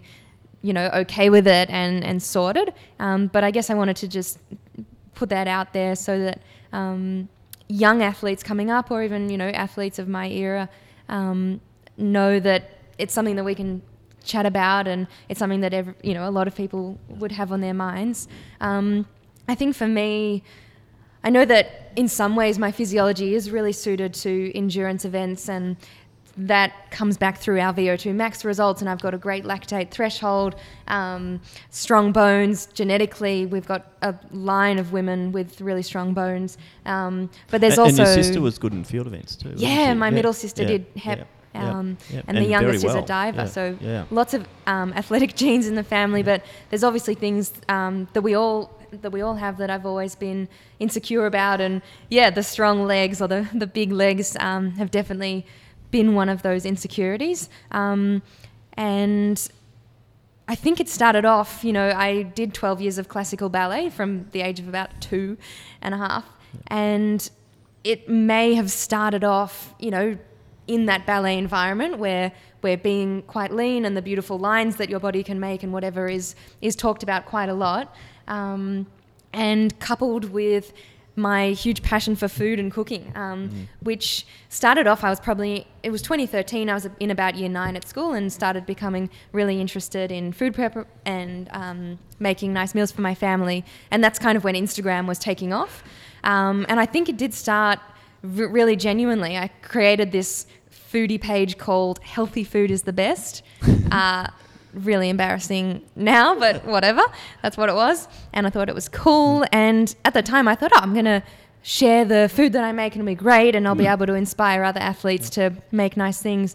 And I think without knowing it, the foodie Instagram scene, for me, I can't speak on behalf of everyone, but it did gradually become a little obsessive, and it was no longer really about that passion of, oh, hey, I like cooking for my family. Yeah. It was almost a competition of which foodie bloggers' lighting was nicer and who had carefully layered their smoothie jar with edible flowers on top, captured with a nice background, and so you lost getting a bit crazy. The core focus there a little bit. Yeah, and it's dangerous. I think that there are so many people, and Instagram gives us this platform where, without really any credentials, without being a sports dietitian or even a registered nutritionist, people can go on to these platforms and say, to look like me or to perform like me, you should do this, this, and this with your food. And, they'll put out a what I eat in a day video, and young girls especially, I mean, probably a lot of others are really, influenced on this platform. They are, and they're, to me, and we have covered this on the podcast before, though, is that the more insidious side of it is some athletes who portray poor body weight and then get lots of following or lots of likes and lots of, okay, if I look like this, if that I lose validation. the validation that my figure when I am weighing X, which is an unhealthy weight and an unhealthy lifestyle, is okay. And then what does irritate me is then the type of likes that they are getting coming from some of the junior athletes, and that is creating a norm. It's tricky. Speaking to other endurance females, but also just friends of mine, it's really hard to be at that intersection between female elite athlete, endurance athlete in this social media time, because there are a few little misconceptions, I think, that are out there, such as people drawing a direct line between how someone looks and what their performance is going to be. There's so much dialogue about so-and-so looks so fit or lean or ripped or whatever, therefore they're going to perform. And I'm sure there's, sometimes when someone's in that PB form, of course, they look incredible. Will, yeah. But you look at them 6 weeks before and it might not be the same case. Yeah, because they're fueling... Are they posting at that stage? Yeah, and that's another thing. I think we find that elite athletes are posting photos, at their peak for the major championships or around that, and then perhaps in the winter base time they're doing Flashback Friday, and we don't really see an accurate representation of that periodization of body composition across a year. And this is something I heard Trent Stellingworth, a physiologist over in Canada, speak about in terms of his wife and her running, and they've collected a lot of physiological data through her pregnancy and back into distance running and out, and he just explained that if you only expect your body to be at its max in terms of performance and times, 2 peaks in the year maybe, or 1, then how can you expect your body composition to be at that super lean level all year round? You just can't, and it's not healthy. So I actually found myself pretty deep into that red S cycle, which is something that's being spoken about a nice amount now, which is relative energy deficiency in sport, if people aren't aware. So when did you go through that, or have you been through it several times and come out and then drifted back in? So for me, I think when as a race walker, your distance is always increasing, which is different to other events. Hurdles get higher and whatever, but long jump's always long jump and the 100's always the 100. So we go from 2K to 3, 5, 10, 20. So the jump from 10 to 20 is huge. Yeah. When I started with Brenton in the senior racing, and I, for some reason, even though the training doubled, more or less, my fueling probably decreased. Because all of a sudden, especially after the Com Games selection, I thought, oh my goodness, I'm a proper athlete now. I have to be absolutely strict and do everything I can. So it came from a genuine place. I thought I was doing the right thing, and it's reinforced through social media that you've got to look like an elite athlete if you are one. I found myself probably midway through 2018, definitely deep into that red S cycle, kind of unbeknownst to me because I wasn't aware of what it was. You kind of hear the word female athlete triad thrown around, but I wasn't quite onto it yet. But looking back, there were so many signs in terms of obviously menstrual cycle goes away, mood, you're just completely not in control of your mood, susceptibility to injury is way up, your immunity is down. In the end, who spotted it, Jem? Who's knocked you on the shoulder? Or did you self-realise that this ain't good? I have... I'm indebted forever, I think, to Jess Rothwell, my sports dietitian, and having her... What was the conversation? How did that go? Well, because she was a 20K walker, she's got that really clever insight into our event, and she came at it from such an understanding point of view. Empathy. So absolutely, yeah. She'd just asked me to talk through so my not thoughts. saying, Jem, you're a fool, look what you're doing. No. It was more that, okay, we have an issue. And this is the story. And she also knows that I have an appreciation for taking on knowledge from that scientific point of view. So she would pull up these awesome graphs and charts and maps and things that she'd seen whilst studying about RED-S or at different conferences that she goes to, and she said, she'd show me it visually, and we did DEXA scans and resting metabolic rate testing, and she'd explain what was actually going on a cellular level, and that really got me to got the click. scientific side going. Yeah. I understand. So having her explain it in that way, but also just be such a warm, non-judgmental person who would just ask, tell me what your mental dialogue is and why you think you need to look or eat or whatever in a certain way, and then saying, yep, I totally understand and that's okay, but this is how we can work through it. And she really encouraged that shift from being so being so focused on how your body looks to more what it can do for you and how it performs, and how healthy it is long term. Because she really has at the center of everything, you are a human being, and your health, your long term fertility, your happiness, bone health, everything matters just as much as how you perform. That's such a big message to get out there, because your athletic career is over X period of time, but your life is ongoing. Longer, yeah. And you've got to be thinking to the future. And it can be hard for a teenager. They think that people in their 30s are just over the hill and gone, but you still, people are leading very healthy, prosperous lives at 60s. My mum turned 99 the other day, so people are going for a long time these days. Yeah. So, and I guess, Jemima, is it tough as well when you're having these conversations with people in your support team, or you're having changes in maybe your either aesthetics or your body and things like that, but at the same time there's maybe a strange sort of feedback loop with performance. Did you see any improvements that then made you think, oh, hang on, this is actually this works, sort of thing? Yeah. I think the thing with the RED-S is that short term, when you start perhaps restricting energy intake, you can have, because you're quite light and lean and it all just feels easy, you can have some really exciting results that unfortunately reinforce the fact oh, this is good, I should even do more and more.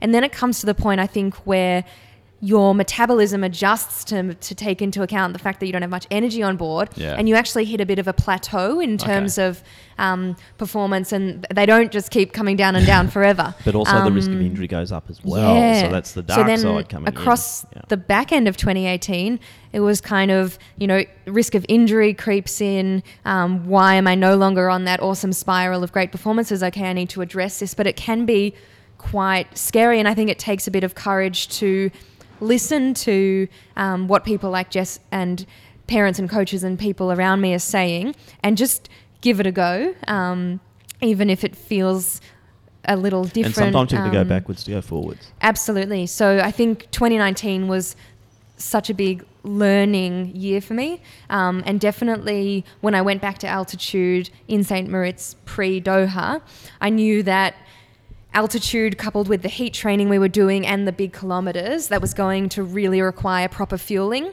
And I just thought, I'm going to give this a go and fuel the way Jess is telling me to fuel. And of course, I felt heavier, and I was confused about body composition and whether I looked the part for a world champs athlete, because I guess in my head, if you go to a world champs or an Olympics, you're meant to be in the shape of your life. But having that focus shift to performance, and Jess kept reminding me to think about all the kilometers I was getting through and how good I was feeling and how my body was bouncing back after sessions. And that cumulative load, I think, is really what gets you the top 10 at a World Champs. It's not necessarily lining up thinking, oh, wow, my six-pack looks great. And maybe the six-pack will come, but it's far more exciting to have a body that's functioning well for me, regardless of how it looks, really.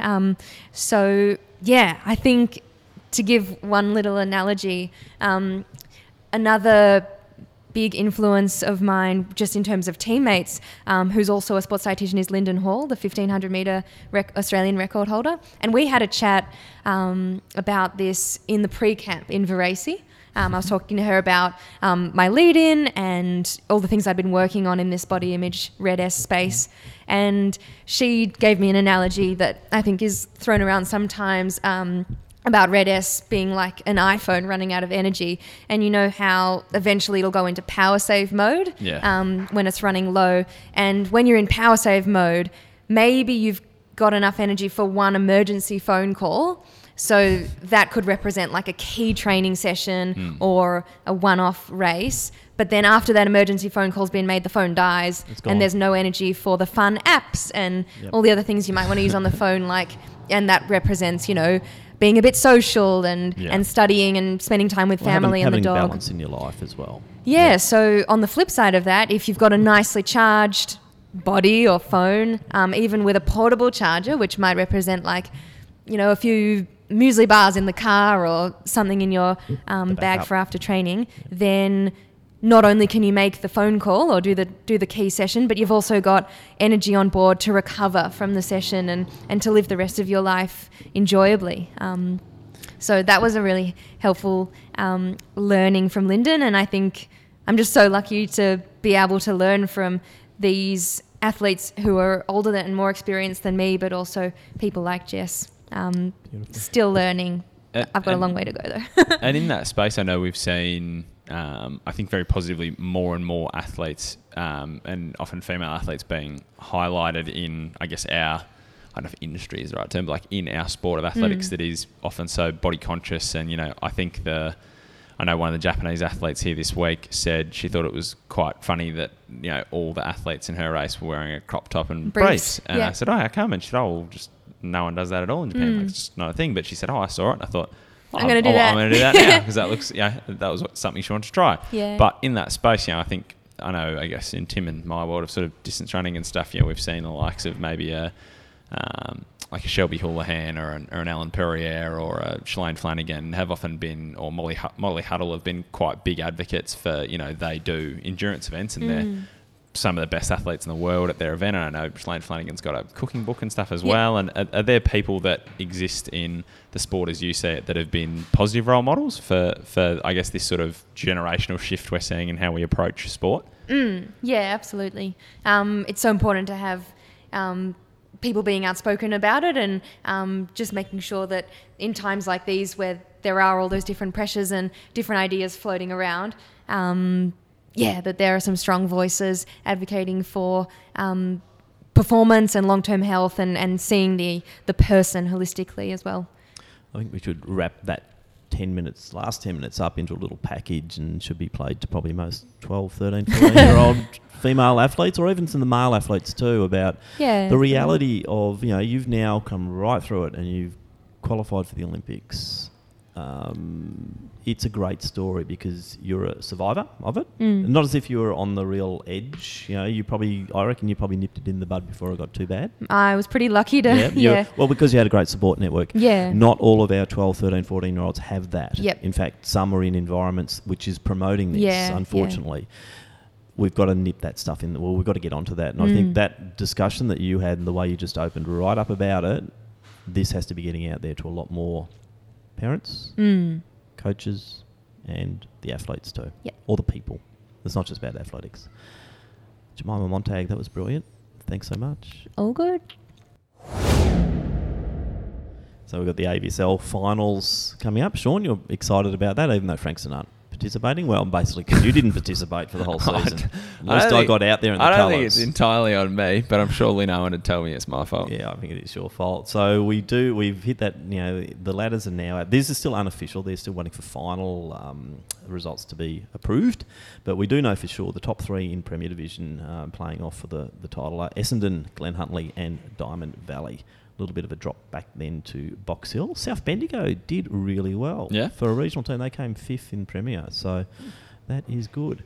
Now, in the Premier, we've got Sandy and Keilor going to be dropping down, and replacing them next year in Premier Division will be Nunawading and Doncaster. Oh, cool. So that'll be good. That's similar to when you've got the XCR ladders really starting to take shape. It builds we're going to see a very strong comp up there in Premier, which is fantastic. Ballarat Harriers and Collingwood have taken, or will be going up from 3 to 2. Mm-hmm. And Ballerine and the Waverley Malvern Combine are going up from, where are they going? So they're going from 4 to 3. Also, you've got Ballarat YCW in there as well. I've forgotten that. Anyway, Dandenong, Springvale and Ivanhoe looks like they've got the nod from Division 5 up to Division 4. South Coast and Richmond will drop down. St Kevin's and Corio will drop out of 3 down to 4. And also Frankston are being relegated, Sean. You're sad. From Division 2 down to Division 3. We've got a strong winter program. We'll be fine. We'll rebuild. We have the parts. Yeah. All right. Now, one of the exciting parts about this is they're going to be the playoffs for promotions. So Chilwell's going to go up against Mornington for the... so Chilwell were 3rd bottom in Premier. They're going to go up to against the 3rd place team in 2. So Chilwell v Mornington. The winner of that either remains in Premier or goes up to Premier in the case of Mornington if they do win it. Yarra Rangers are going to go up against Casey Cardinia for a spot in 2. And then you've got Ballerine versus Waverley Malvern for a spot in 3. Vic Masters will go up against Williamstown for the spot in Division 4. So all exciting times, I think, because this is the beauty of these moving ladders, is that there's, even when you hit the tail end of the season, it's not all over and done with. You might be battling against relegation or going into a playoff to stay in your division, or a playoff to go up a division. So I think it's quite exciting, good structure. Melbourne Uni, your club, Jem, Hamish had really high hopes that they'd move from 3 to 2, and they're sitting down in 7th. They've only just avoided the playoff. Did you get a tap on the shoulder or a call at all during the season from the big man saying, gee, we need you out there? He was pretty quiet with me, actually. Oh, okay. He's learning the boundaries. About bloody time too. Because, the uni, as we know with uni, issue being not many juniors floating around in the university environment, and probably at the top end too, the Masters, I don't think they've got too many Masters. They've got a few floating around, but not the depth. I think it was also more in the old scoring format as well. They used to dominate quite comfortably. Yeah. So now with this whole club facet, they're having to rejig their recruiting strategies. They are certainly, and yet again with AVSL, it is all excuse my term of phrase, but it is bums on seats as well. If you could have a really strong club like Melbourne University is, but most of you on the elite program aren't actually getting the AVSL because you've got all these other priorities. So, occasionally you might get out, and certainly trying to qualify for finals can be very difficult. So, anyway, exciting times, and let's see how the playoffs go and those premiership battles go. So that'll be, we'll obviously report on that in the next podcast. Let's touch on a few of the things happening internationally, Sean. So we're talking to Jem before about throwing out that 127.44, which is the Australian record for the 20k walk. We've had an Australian record happen though in the last few weeks. Marugame half marathon. Yeah, so Brett Robinson went over there with a couple of training mates and ran what is a typically super fast half marathon in Japan. So Marugame is a funny one because it often falls well after the Hakone Ekiden and some of the major sort of road racing events the Japanese teams have. So a lot of them sort of target Marugame as this super fast end of their road season-ish or transitioning to prep for Tokyo marathon phase. And the results certainly indicated that. The depth is just, as far as the Australian scene, is obscene. You can sort of do things like finish 80th and, be under 64 minutes and things like that. Yeah, whereas in, look, not putting Burnley down, but we had, 35 sub-70s at Burnley, which was a great result for us. Yeah, well, I think that's the thing. I think 70 minutes comparative would have you back in the hundreds and hundreds and hundreds at Marigama. Yeah. So it is a bit of a hot spot. 1,000. Yeah, it is a bit of a hot spot for half marathoning, and it is a very flat, very fast sort of out and back course. But yeah, so Brett was in a group up the front with mostly probably Callum Hawkins was the biggest sort of pace push runner, and some talented Kenyans who race over for Japanese corporate teams. But Hawkins has run 60.01 and 60 flat, and he's been very close to breaking this sort of magical 60-minute barrier for quite some time. So when the pace sort of started to... Well, it didn't really lull. If anything, they were really, really even. And Brett does have a very good podcast he did from, I think, the Departure Lounge of Narita Airport on Inside Running Podcast, and he talks about how they were extremely even, and he sort of ran 14.18 to 14.12 for pretty much every 5K segment. And he said, it didn't feel like it was... he didn't feel like he was really pushing until that last sort of 5K of the race, which is I guess a perk of having such a massive group all trying to run this pace.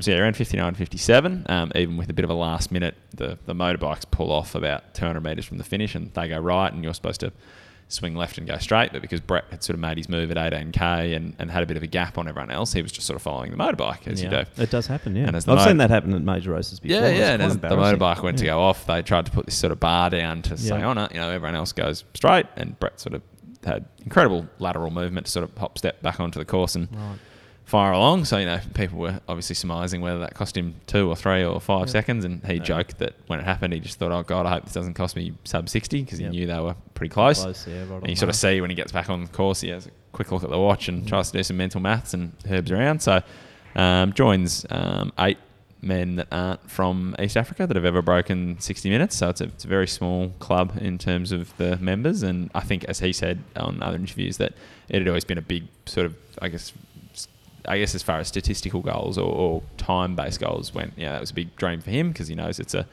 huge group to join. And a national record too is a national record. It's huge, yeah. Putting you in the pantheon of greats, and you look at the Australian records, and they are pretty good, and the names on that list are definitely awesome. Yeah, so. and I know there'd often been some consternation around the national record, and whether it was one at altitude or one on a straight course or an out and back, and it was good to have one national record that's now finally just straight down the line on a certified course, and Brett's got that one. Great. We had a few others over there as well. It was a pretty good Australian contingent. So I think Sinead Diver ran in the sort of 68-minute department again, and Ali Pashley said the hot pace got her a bit at the start, and she sort of had a crack at the pace to see where she was at, and she ran about 70 minutes, so she wasn't stoked with her performance, but said, it was just a part of her sort of marathon build-up. London coming up. Yeah. So we had James Coleman, our very own office member, now off to go study on the Gold Coast or in Brisbane, and he ran 63.55, I think it was. So and Riley Cox. Yeah, Riley Cox was 63.40 something. I very think, close to the South. Yeah, he was about 4 seconds off the SA state record. So obviously Marigama is a place to be. Ben Chamberlain was over there as well. Ben, and up and coming West Australia. A very hot crack through 10k with everyone else. So interesting event. And congratulations, Brett Robinson, new Australian record holder. Huge run. Now, Millrose Games. Do you want to just a little potted summary, Sean, without going? Yeah, so the Millrose Games, whilst not being on the World Indoor Tour, are sort of considered, it's one of the sort of fastest or best attended US indoor meets. And there were probably 3 really major performances that caught international news. The top one probably being Elle Poirier, who is a sort of... She went to die half of the 5K, but sort of came into the meet with personal bests of 4:02 for 1500 and sort of 4:24 for the mile, and had run 14:58 in sort of what was her first year as a 5,000 metre athlete, and turned up in what was a super duper star-studded field of Constance Klosterhalfen, the German athlete, and Gemma Reiki, who broke the indoor 800 metre British record the other week with a 1:57, and Gabriella Debuse Stafford, who's a really talented Canadian athlete, and ran 3:56 for 1500 last year. And I guess the interest hanging on this is also that the record that was sort of on the books was by Mary Decker-Slaney. So it was the oldest women's indoor or outdoor track and field record. So it stood for 38 years, and it was 4:20.5. So Poirier kind of hit that out of the park and ran, And ran 4:16 point the 10th has evaded me currently. 4:16, 71 is the only mile now faster outdoors, which is Decca Slaney as well. Wow. But I think for Purrier, it was just such a massive shock because she wasn't really touted going into the meet as someone that was going to towel up everyone else. So not only did she win the race, but... What was next? What was the next position or time? So in second was Gloucester Helfen, was 4:17.26. Okay, so it was a quality race. So Reiki was 4:17 as well, and Debut Stafford was 4:19. So they're all national records. So resetting marks here for the mile, basically. Yeah, so 4:16.85 for Purrier. And I think the big thing for someone like Reiki was that because she's so new to being in that sort of shape, she said she actually rang her coach afterward and just said, was that all right, sort of thing. And he was like, was that all right? You broke the bloody British record. And she was like, I didn't even know. Because I guess for some countries, indoor racing is not as a common part of the season.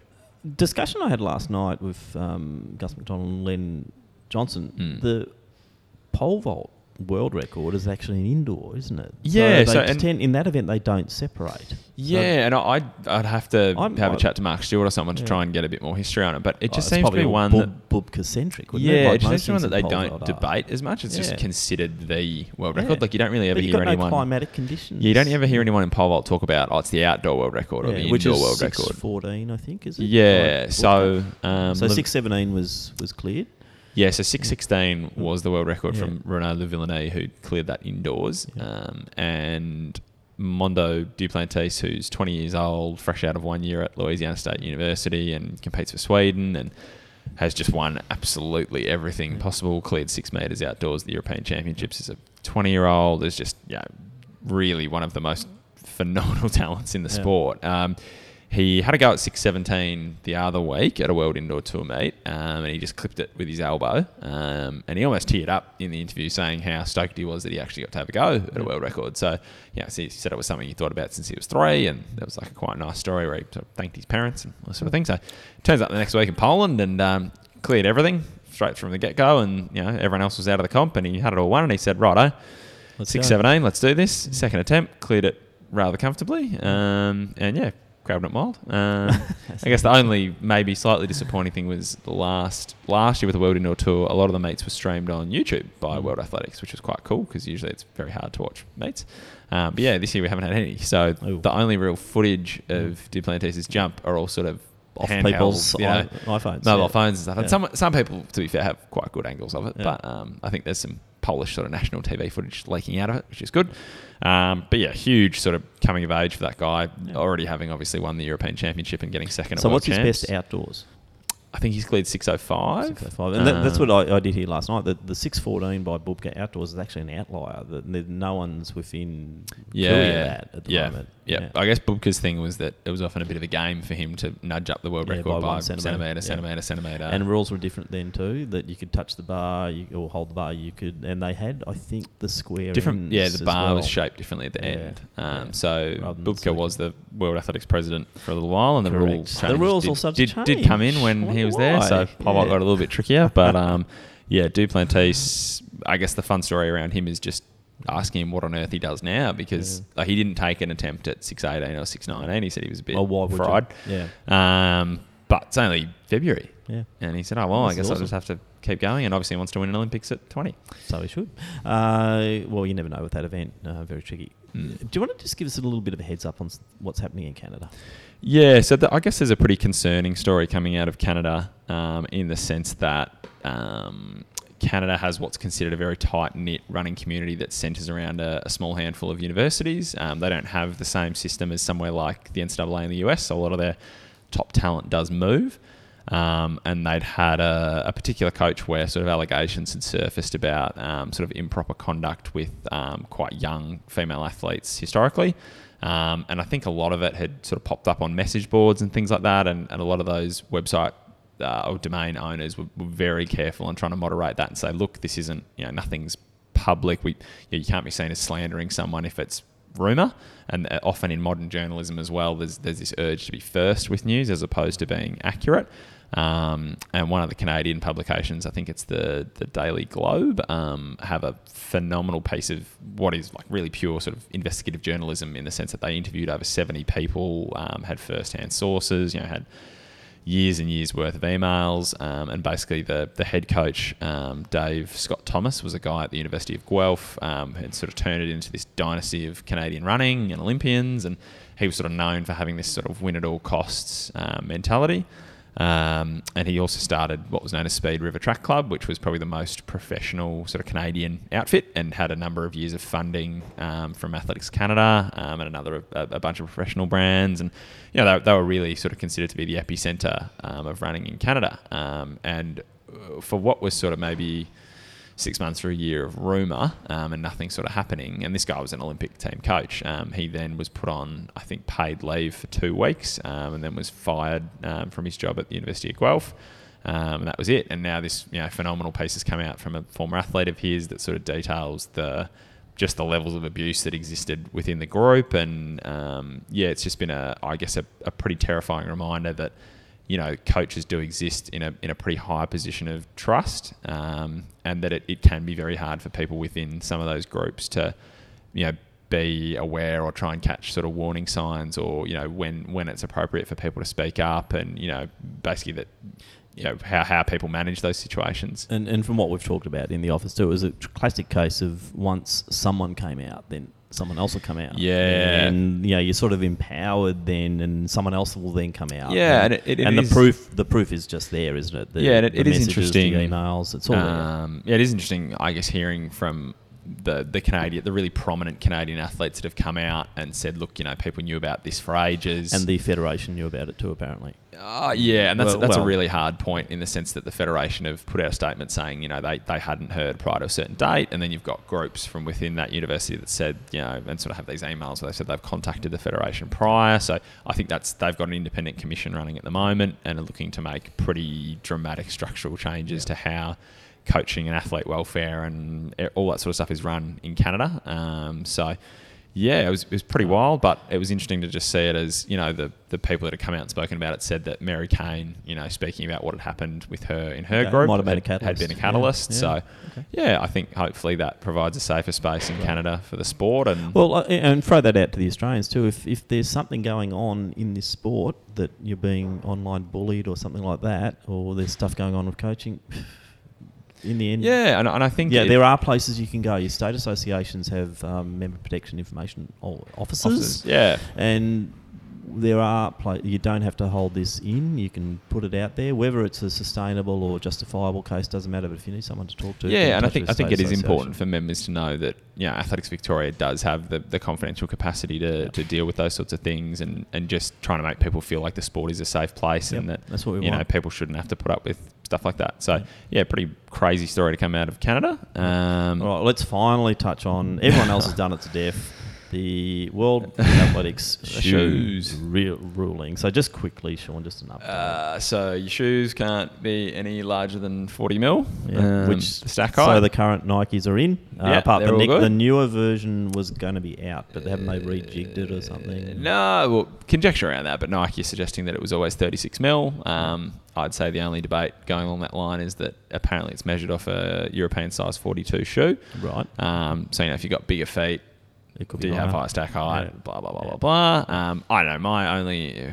Everyone wants to have a hot take on it. I don't really think there's a hot take. I just think it puts Nike in the absolute box seat, marketing-wise, because at the end of the day, no matter how this ruling goes, how great is it for Nike? So say your Alpha Fly shoe gets banned. Cool. You start marketing it to people that aren't going to run elite races, and you say, shoes so good they got banned. Yeah. People buy them $500. Laughing. Nike win. I've heard, though, that a few of the brands are now rushing through prototypes to get them in production. Yeah, you've got to have them on the market. To be fair, probably the biggest change in that rule was that prototypes are now won't be allowed after April 30. So there's a big rush for a lot of companies to get shoes that were in production for Tokyo out before April 30. Jam, I'll throw to you. With the walkers, what shoes are you guys usually in? What are you wearing? Do these the new Nikes? Are anyone wearing those, or are they just they're too on the edge for a walker? They're too squishy, wouldn't they? Yeah, I guess one of the key rules about walking is the contact, staying on the ground aspect. People just tend to wear traditional racing flats. A mixture of racing. What do you wear? Flats. What do you? Are you sponsored? We'll give a little plug to Brooks. There you go. Good on you, Brooks. Yeah, I like to race in their Asterias, do all my training in their. their Do they support you? Yeah. Great. Yeah, they're awesome. That's nice to hear. Good. All right. So a little plug for Brooks there.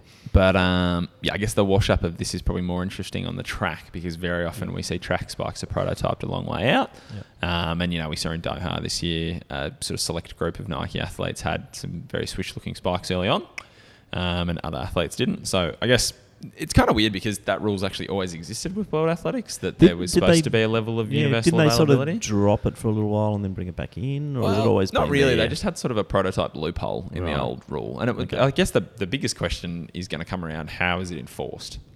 Which is the biggest Well, are you going to be chopping shoes apart at the end of a race to see how many carbon fibre plates are in there? It's the only real way you can do it, because carbon fibre is radiolucent. So like in bike racing, when they're looking for a motor or something in the bike, they just roll in front of this X-ray thing and they go, yeah, right, you're good. There you go. On you go. Out you go. Measure sock height as well in cycling. Yeah. Strange sport. Sock height? Yeah, genuinely. Yeah, they get a little measuring thing out at the start line. Yeah. They can't have socks that are too high. Yeah. Okay. Fun stuff. Also, it's like if you go to a major marathon, you have to put your singlet on the table flat. Yes. And you get it measured with those little boxes for sponsorship and stuff. But yeah, I don't know. I think it was interesting that a decision was finally made on what to do, but I think the horse had bolted a bit already with all brands having one. There's been some criticism that's been pretty soft. I think this is just the new normal, as much as people may or may not like it. My moral standpoint, which I know plenty of people disagree with, you can have advances in performance, can have standpoints, but you can't have too much. Yeah. I think the fact is that this is the biggest biggest jump we've seen in technology. This isn't, Well, the results are showing this isn't barefoot to a pair of Dunlop volleys. No. This is an absolute phenomenal shift, to the point where obviously they've miscalculated the men's and women's marathon qualifying numbers because the time's so fast. You've got 500 people at US trials for the marathon, so things like Boston now have to reassess their qualifiers. And I think that really hard thing that we love doing, and I know there has been carbon fibre plated technology in shoes since as early as 2003 with Paul Tagat and Harley Gabriel-Celesi and that sort of thing, is that we do lose a bit from the sport of historical comparison. Yeah. So we love on the track being able to say, oh, look, so-and-so ran or jumped this, and that's imagine similar to this. Clark was in. Imagine if Steve Monaghetti robbed De Castella. Yeah. And I think the really hard thing for me, and I know a lot of people will say, oh, it's just technology moving forward, is that from a bit of a scientific standpoint, is that the University of Colorado have done a lot of work on these shoes, and they said that the concerning thing for them across a number of brands that have these shoes now is that they don't see, I think this statement, to be fair, is attached purely to the Nike shoes because they actually haven't got access to a lot of the other shoes to test them. But I think the case will be similar, is that when you combine the plated element and the foam that's used, that's quite lightweight, the Pebax foam, who, to be fair, it's just a proprietary brand. You could go and get your own version made. Is that there haven't been any non-responders, and then it's a range. Right. So that's a really important thing for people that are trying to wrap their head around the argument, is that it's nobody doesn't respond. So it's, I guess, Jemima as well, from a science standpoint in medicine and that sort of thing, it would be phenomenal if you had a clinical trial of a new drug or a new food or a supplement or something, and you had 0 non-responders. That's almost unheard of. Yep. So whereas this stuff, it works. And the debate now is that you have the same athlete with the same training, the same everything, same training group line up in the same pair of shoes, whether prototype or not. And you actually don't know whether one person simply responds to the effects of the shoe better than the other person. So I think that for every brand, it becomes a bit of a tricky technical spot. I guess humorously, at the time that all this was going on, Ronix Kipruto broke the 10K road world record wearing them in a pair of they're literally store-bought Adidas shoes, which have no plate in them. But I guess this is where the sport's headed, and this is our new normal. So cool. All right, I said we weren't going to talk a lot about it, so let's call it quits right there. So they've made a decision. Some people are happy, some people aren't. Nike are. That's okay. I think all brands will be very happy with their new range to work on. So the track classics this week moved to Canberra. Good fields. Sean, you're a bit excited about the steeple. So we've got guys like Buckingham coming out to play. Who else? Matty Clark? Yeah, Matt Clark, Max Stevens. Yeah. So the usual players. A couple of internationals, a couple of Japanese. Yeah, so Yasunari Kusu is coming over, who is a pretty handy 1500. He's run sort of Suwataki. Yeah, so I think Kusu is probably the more interesting one at the moment, just because he hasn't run a lot of them. So he ran a really fast 2K steeple in Japan last year, and then ran like 8:55 and then 8:36. So he's had that sort of traditional big jump down in time. All right, let's throw in Geordie Williams. Yeah, and Geordie obviously has been doing some alternate events and doing some 800s. So he's obviously getting a bit of speed in. Yep. So for Geordie, this will be, you would think, the big tester am I at Olympic level for this? And it's something I maybe start to... I think it's a little bit early to go Olympic level or not. Because the thing with him but is... he's got to beat these guys. Not even really. Like, he didn't run Oceanias. So where points are concerned, he's going to have to try and sort of do really well at Nationals and find some other races in Europe. But I think he'll be thinking of the time as well. Sort of competing at the level he has over the last 5 or 6 years. What's your tip for that race? It's really hard because, Max Stevens wouldn't mind me saying, he didn't run particularly well on the 5K. He didn't. Ben Buckingham ran well, but as he said, he didn't sort of hit it out of the park or anything. Matt Clark's had good 1500s, but didn't have a great 5K. Put it out there. Give us a name. I reckon Ben is probably the favourite going in, just based on his ability in previous races. But I think the smoky is probably James Niparis because he's been running some good other races, and it's his home track. Track. I don't know how much that actually bleeds into it, but very curious to see how Nipper goes.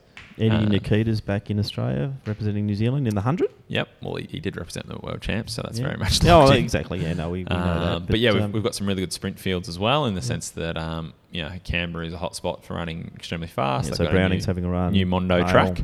Yeah. And it's exciting to see Rowan Browning. Obviously when he skipped ACT state champs, we all sort of had a bit of a hold your breath moment. Thought, oh God, I hope he's all right, because he did say he had a very injured 2019, but still ran very well in pockets. Some interesting names too. The Victorians, you got Rizzo and also Penny.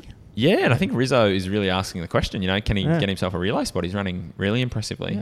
So it's cool to see him transition from pros to back onto the track. All round. But yeah, I think if the wind plays nice there, that continuing battle between Hale and Browning, and how how much they can cement themselves sub 10-10. And who are the other players? This might start. Yeah, sort of how does this relay team form? Without a Trey Williams, what do you sort of build towards? Yeah, we got Frayne in the long jump. Matrewski also. Yep. Any other standouts there? Or I think Darcy Roper is giving this one a miss. He is not on the start list as far as I know. Guys like Chad Paris are coming out too for the Paris. Yep, Paris. Women's pole vault. Nina Kennedy is in. We've got the New Zealander Olivia McTaggart as well. So something to look forward to there. Also Liz Parnov as well. Parnova. What else have we got? The men's high jump. Brandon Stark is he's back over. Joel Baden is in that one as apparently has been jumping PBs in training. Who's that, Joel? Brandon Stark. Brandon. No, he's in a good little purple patch apparently. Yeah. Women's 200. Lots of the Victorian girls coming out for that one. Actually, quite a few New Zealanders too. So people like Jessie Andrew are having a run. Bendaria Oboya would have to start favourite. Would you think, Sean? For the two. Riley Day, is it? No, I'd say Riley Day would be the favourite in the two. Yep. All right, Mia Gross, Figuera. Yeah, plenty of names there. And I think it's just sort of giving people really seem to be, I guess, attacking these track classics with purpose. They know there's not a lot of them, and everyone wants to run very fast, so it's cool to see people take hold of that. Jack Bolton's having a go at the 400.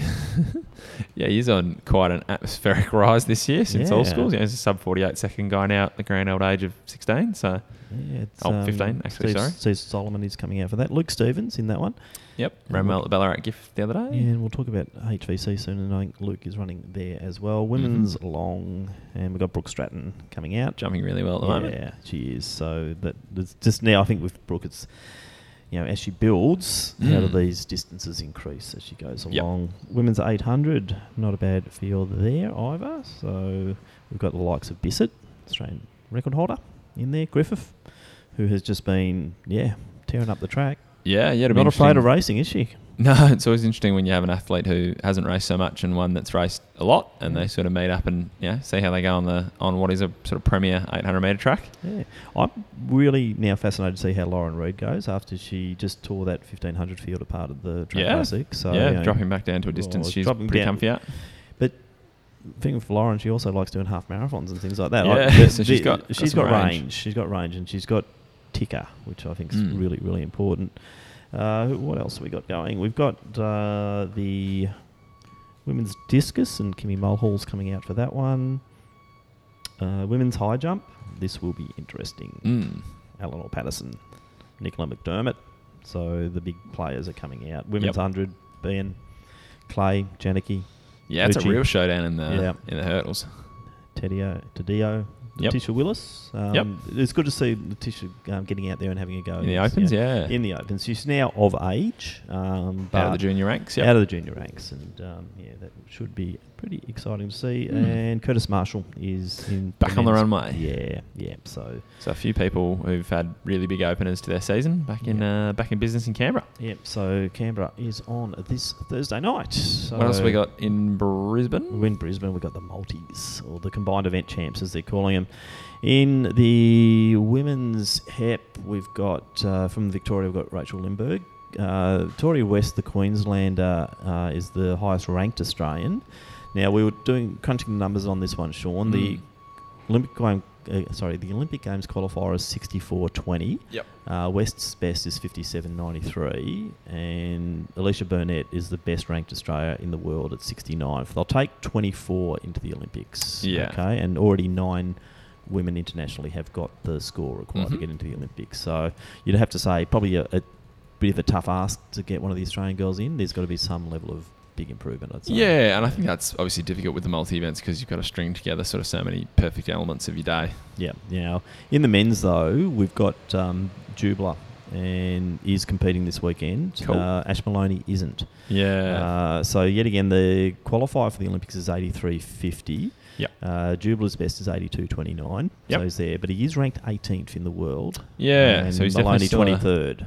Still on the edge there, still a chance. Yeah, and we believe that the GOTSUS meet in late May is, depending, they'll hopefully go well this weekend in Brizzy, depending on weather. I don't know if they're still getting, I think it's going to be better than it has been, but there might still be some moisture. And I think that's the thing with GOTSUS as well, that it is sort of the global decath comp in the sense that just everyone turns up for it, and it's extremely well supported. So you would assume I would assume Cedric will be there, and I guess it's just how many you can cram in though. Correct. Yeah. Although it being late May, then you got a bit of time. Yeah, you got a bit of time, and we're not sure what Maloney's up to. We haven't seen much but we were just saying in the office as well that decath is a bit of a nightmarish event on qualifying in terms of the field size only being 24 and 7 there's have it already. Really no countries that excel in to the point of having too many qualifiers for it. So it's a really mixed sort of field in terms of nationalities.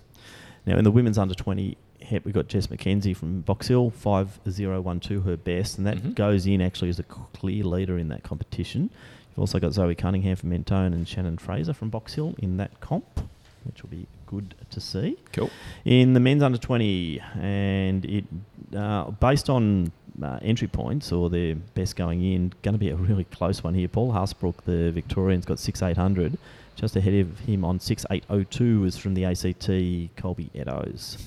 So this could be tight. Yeah. And I think they're a reasonable way ahead. Ben James from New South Wales has got a 6,400. Cameron McKenzie from Old Scotch also in that field. Yep. Women's under 18s, Rihanna Clemo from Mentone and Madison McBrien from Box Hill in there. The best going in would be probably Tarly McVie from Western Australia. In the women's under 17, we've got a few girls in there, and that includes Alana Chapman from Box Hill, Gemma Craddock from Glen Huntly, Ali Kewish from Essendon. But the leaders probably we're looking at a very tight contest here. Lily Tilt from New South Wales and also Eleanor Tozer, New South Wales, 42.58 and 42.59, only 1 point separating them. In the women's under 16, Holly Newhuisen and Mia Skerry, 52.88 is Mia Skerry's. Now, we're hoping that Mia is going to go for Jane Jamison's Australian record at some stage in this. As one does. Yeah, no, she's been doing the 800 work with Fort in the group, and the 800s have improved. So she's going also very well in the long jump. So that's where we think some of the improvements. When we're looking at trying to get the record, which of the events she's going to get it, the 8 is looking good. The long jump is looking really good, and we have seen her long jumping into straight long jump comps and going really nicely. And also the shot put's coming along too. It's up to about 14 metres, so she's getting more confident. Yeah, I think it was all schools in Perth, even though it was very, very slightly over the wind limit. She almost scared the World Under 20 qualifier and for long jump. She did, yeah. And she's only, 16 years old. Yeah. So this is the under-16 comp. Yeah, so that's pretty wild. Target points are 54.86. Yep. So I think this is one of the ones that we're really going to be looking at is how Mia can go and can she pull together the 7 events. Are conditions okay? Are they? Yeah, it's a big one as well. Yeah, because in Bendigo we know they weren't when she did the last comp, and she did very well up there. So all Victorian eyes on Mia Skerry for that one, and good luck to Mia.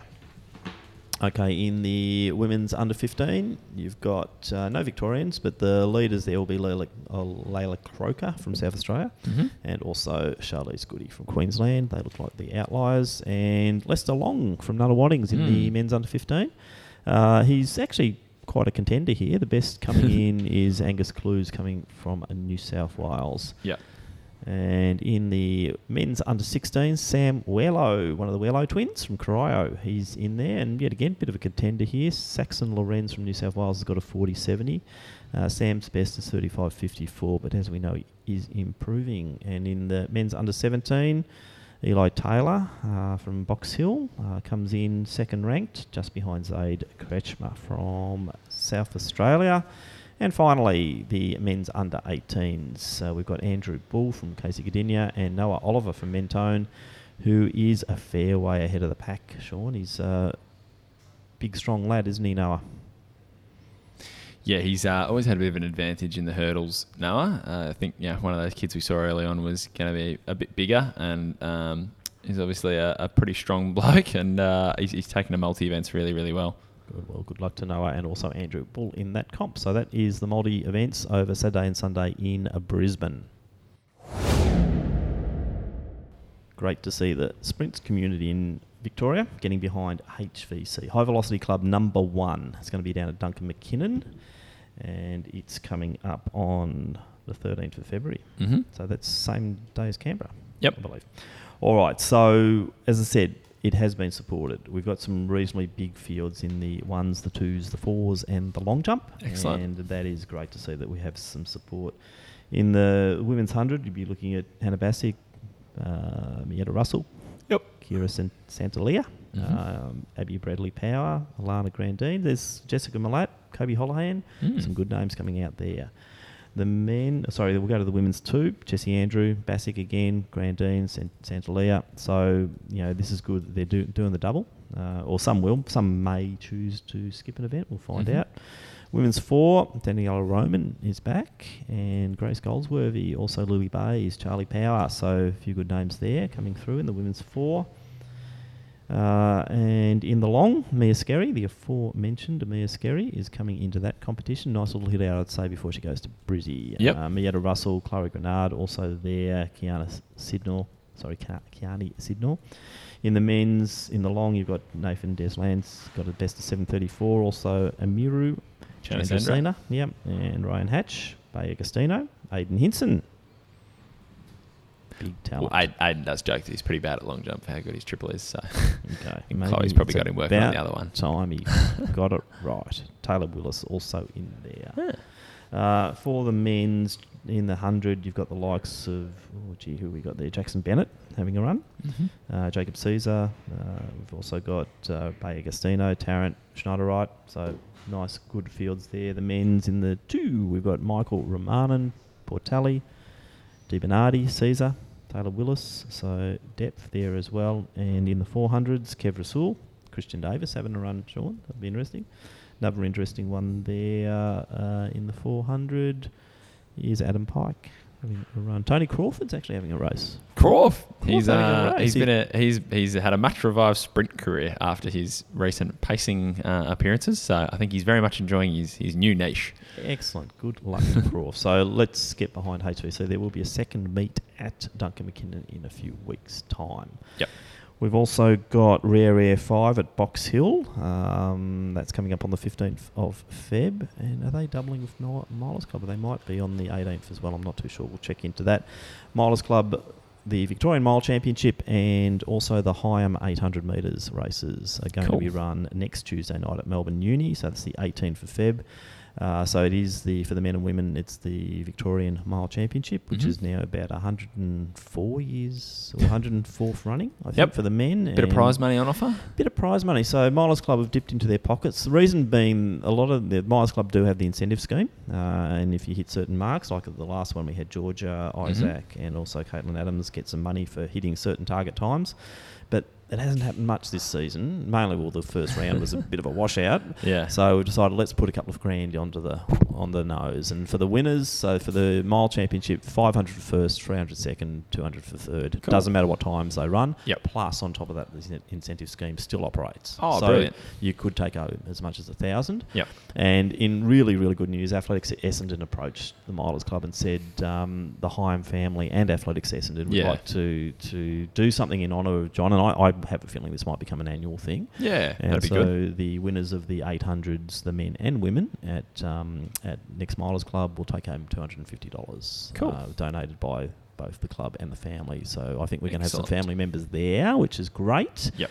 Charlene Rendina is also going to be there on the night, so we'll probably use Charlene for some of the presentations. But always a good night, Melbourne Uni. Great track, isn't it? Jem, you must enjoy your time at the uni. Yeah, that nice hockey field in the centre. Don't start us on the hockey field with a big black fence. It's a commentator's nightmare, but certainly the atmosphere that we had. Have you ever been to our Mile Champs? Probably haven't. No. Oh, yeah, I've had a watch before. Yeah, it's a good nice event. night. Yeah, it's a nice night. If we get a cracking night weather-wise, it's probably the highlight meet of the year to me. So, it's a big one. So that's on next Tuesday night. And then we've got the AV Throwers are back. They're having their fourth meet at Doncaster on the 23rd. All right, so that's what's coming up. Jemima Montag, been a pleasure.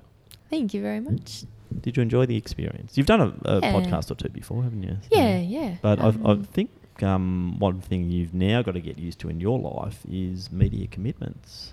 Yeah. Do you enjoy it? I might need to upgrade from my mum being my agent to getting I've got a man you can talk to. Anyway, there's not many in Australia, and you're sitting across the table from one of them. But yeah, do you enjoy the media stuff? Does it come natural? Yeah, I've always really enjoyed public speaking. I had a lot of opportunity through Wesley at school, and yeah, it's fun to. You're a bit of a natural. Yet again, not trying to pump your tyres up too much, but as far as interviewing goes, I haven't had to do much here. You just let your rip, wind her up, and let her go, and that's actually a really good talent to have. Good skill to have. It is a good skill to have because, as we know with athletics, because we're a low priority sport for much of the press and the mainstream. Every 4 years. Every 2 and a bit. Every 2. Comp Games actually gets an inordinate amount of press generally, so that's why it's good you got that gold medal sitting in your back pocket. But it is a skill. You need to be able to develop your own profile, your own personality, and I think I think you've sculpted this as well, and it's a good attribute to have. So it's been great to have you on board. Yeah, it's been lots of fun. Thanks. Good. Okay. So Sean, next episode, we're not sure who we're trying to get. We're working on it, aren't we? Not sure. Yeah, we've got one rather exciting guest that we'll look to confirm shortly. So we'll try and keep the trend going of a guest per episode. Yeah, because listeners will probably notice we haven't done many interviews at the track place, or we haven't done any. We've been putting in the operational sense. You're on the field, I was commentating. So. Yeah, it made it a bit hard. So we'll endeavour to get a few interviews at trackside, but it is good to have the special guests in and to spend a good amount of time. Definitely. So we're not rushing, and I just was eating your words today, Jemima. It was just awesome, and particularly, as we said, that last 10 minutes when we got onto some of those really deep issues that face females and males in our sport. I think that was well handled, and compliment to you for being out there. And now, in some ways, you've got to be careful where you position yourself on. You don't necessarily want to be this big advocate to, you're getting all this, because what can happen then is people then come to you with their stories, and you are now an Olympic athlete. You've got to worry about you. So so just be careful. That's old man's advice there, but just be a little bit careful with where you position and how you move forward for that. But it was great that you were able to talk about it very honestly. So thank you so much. Thanks, Sean. We'll be back again in 2 weeks' time. Not a problem, Tim. We'll see everyone in a week and a bit, I guess. Yep, we will.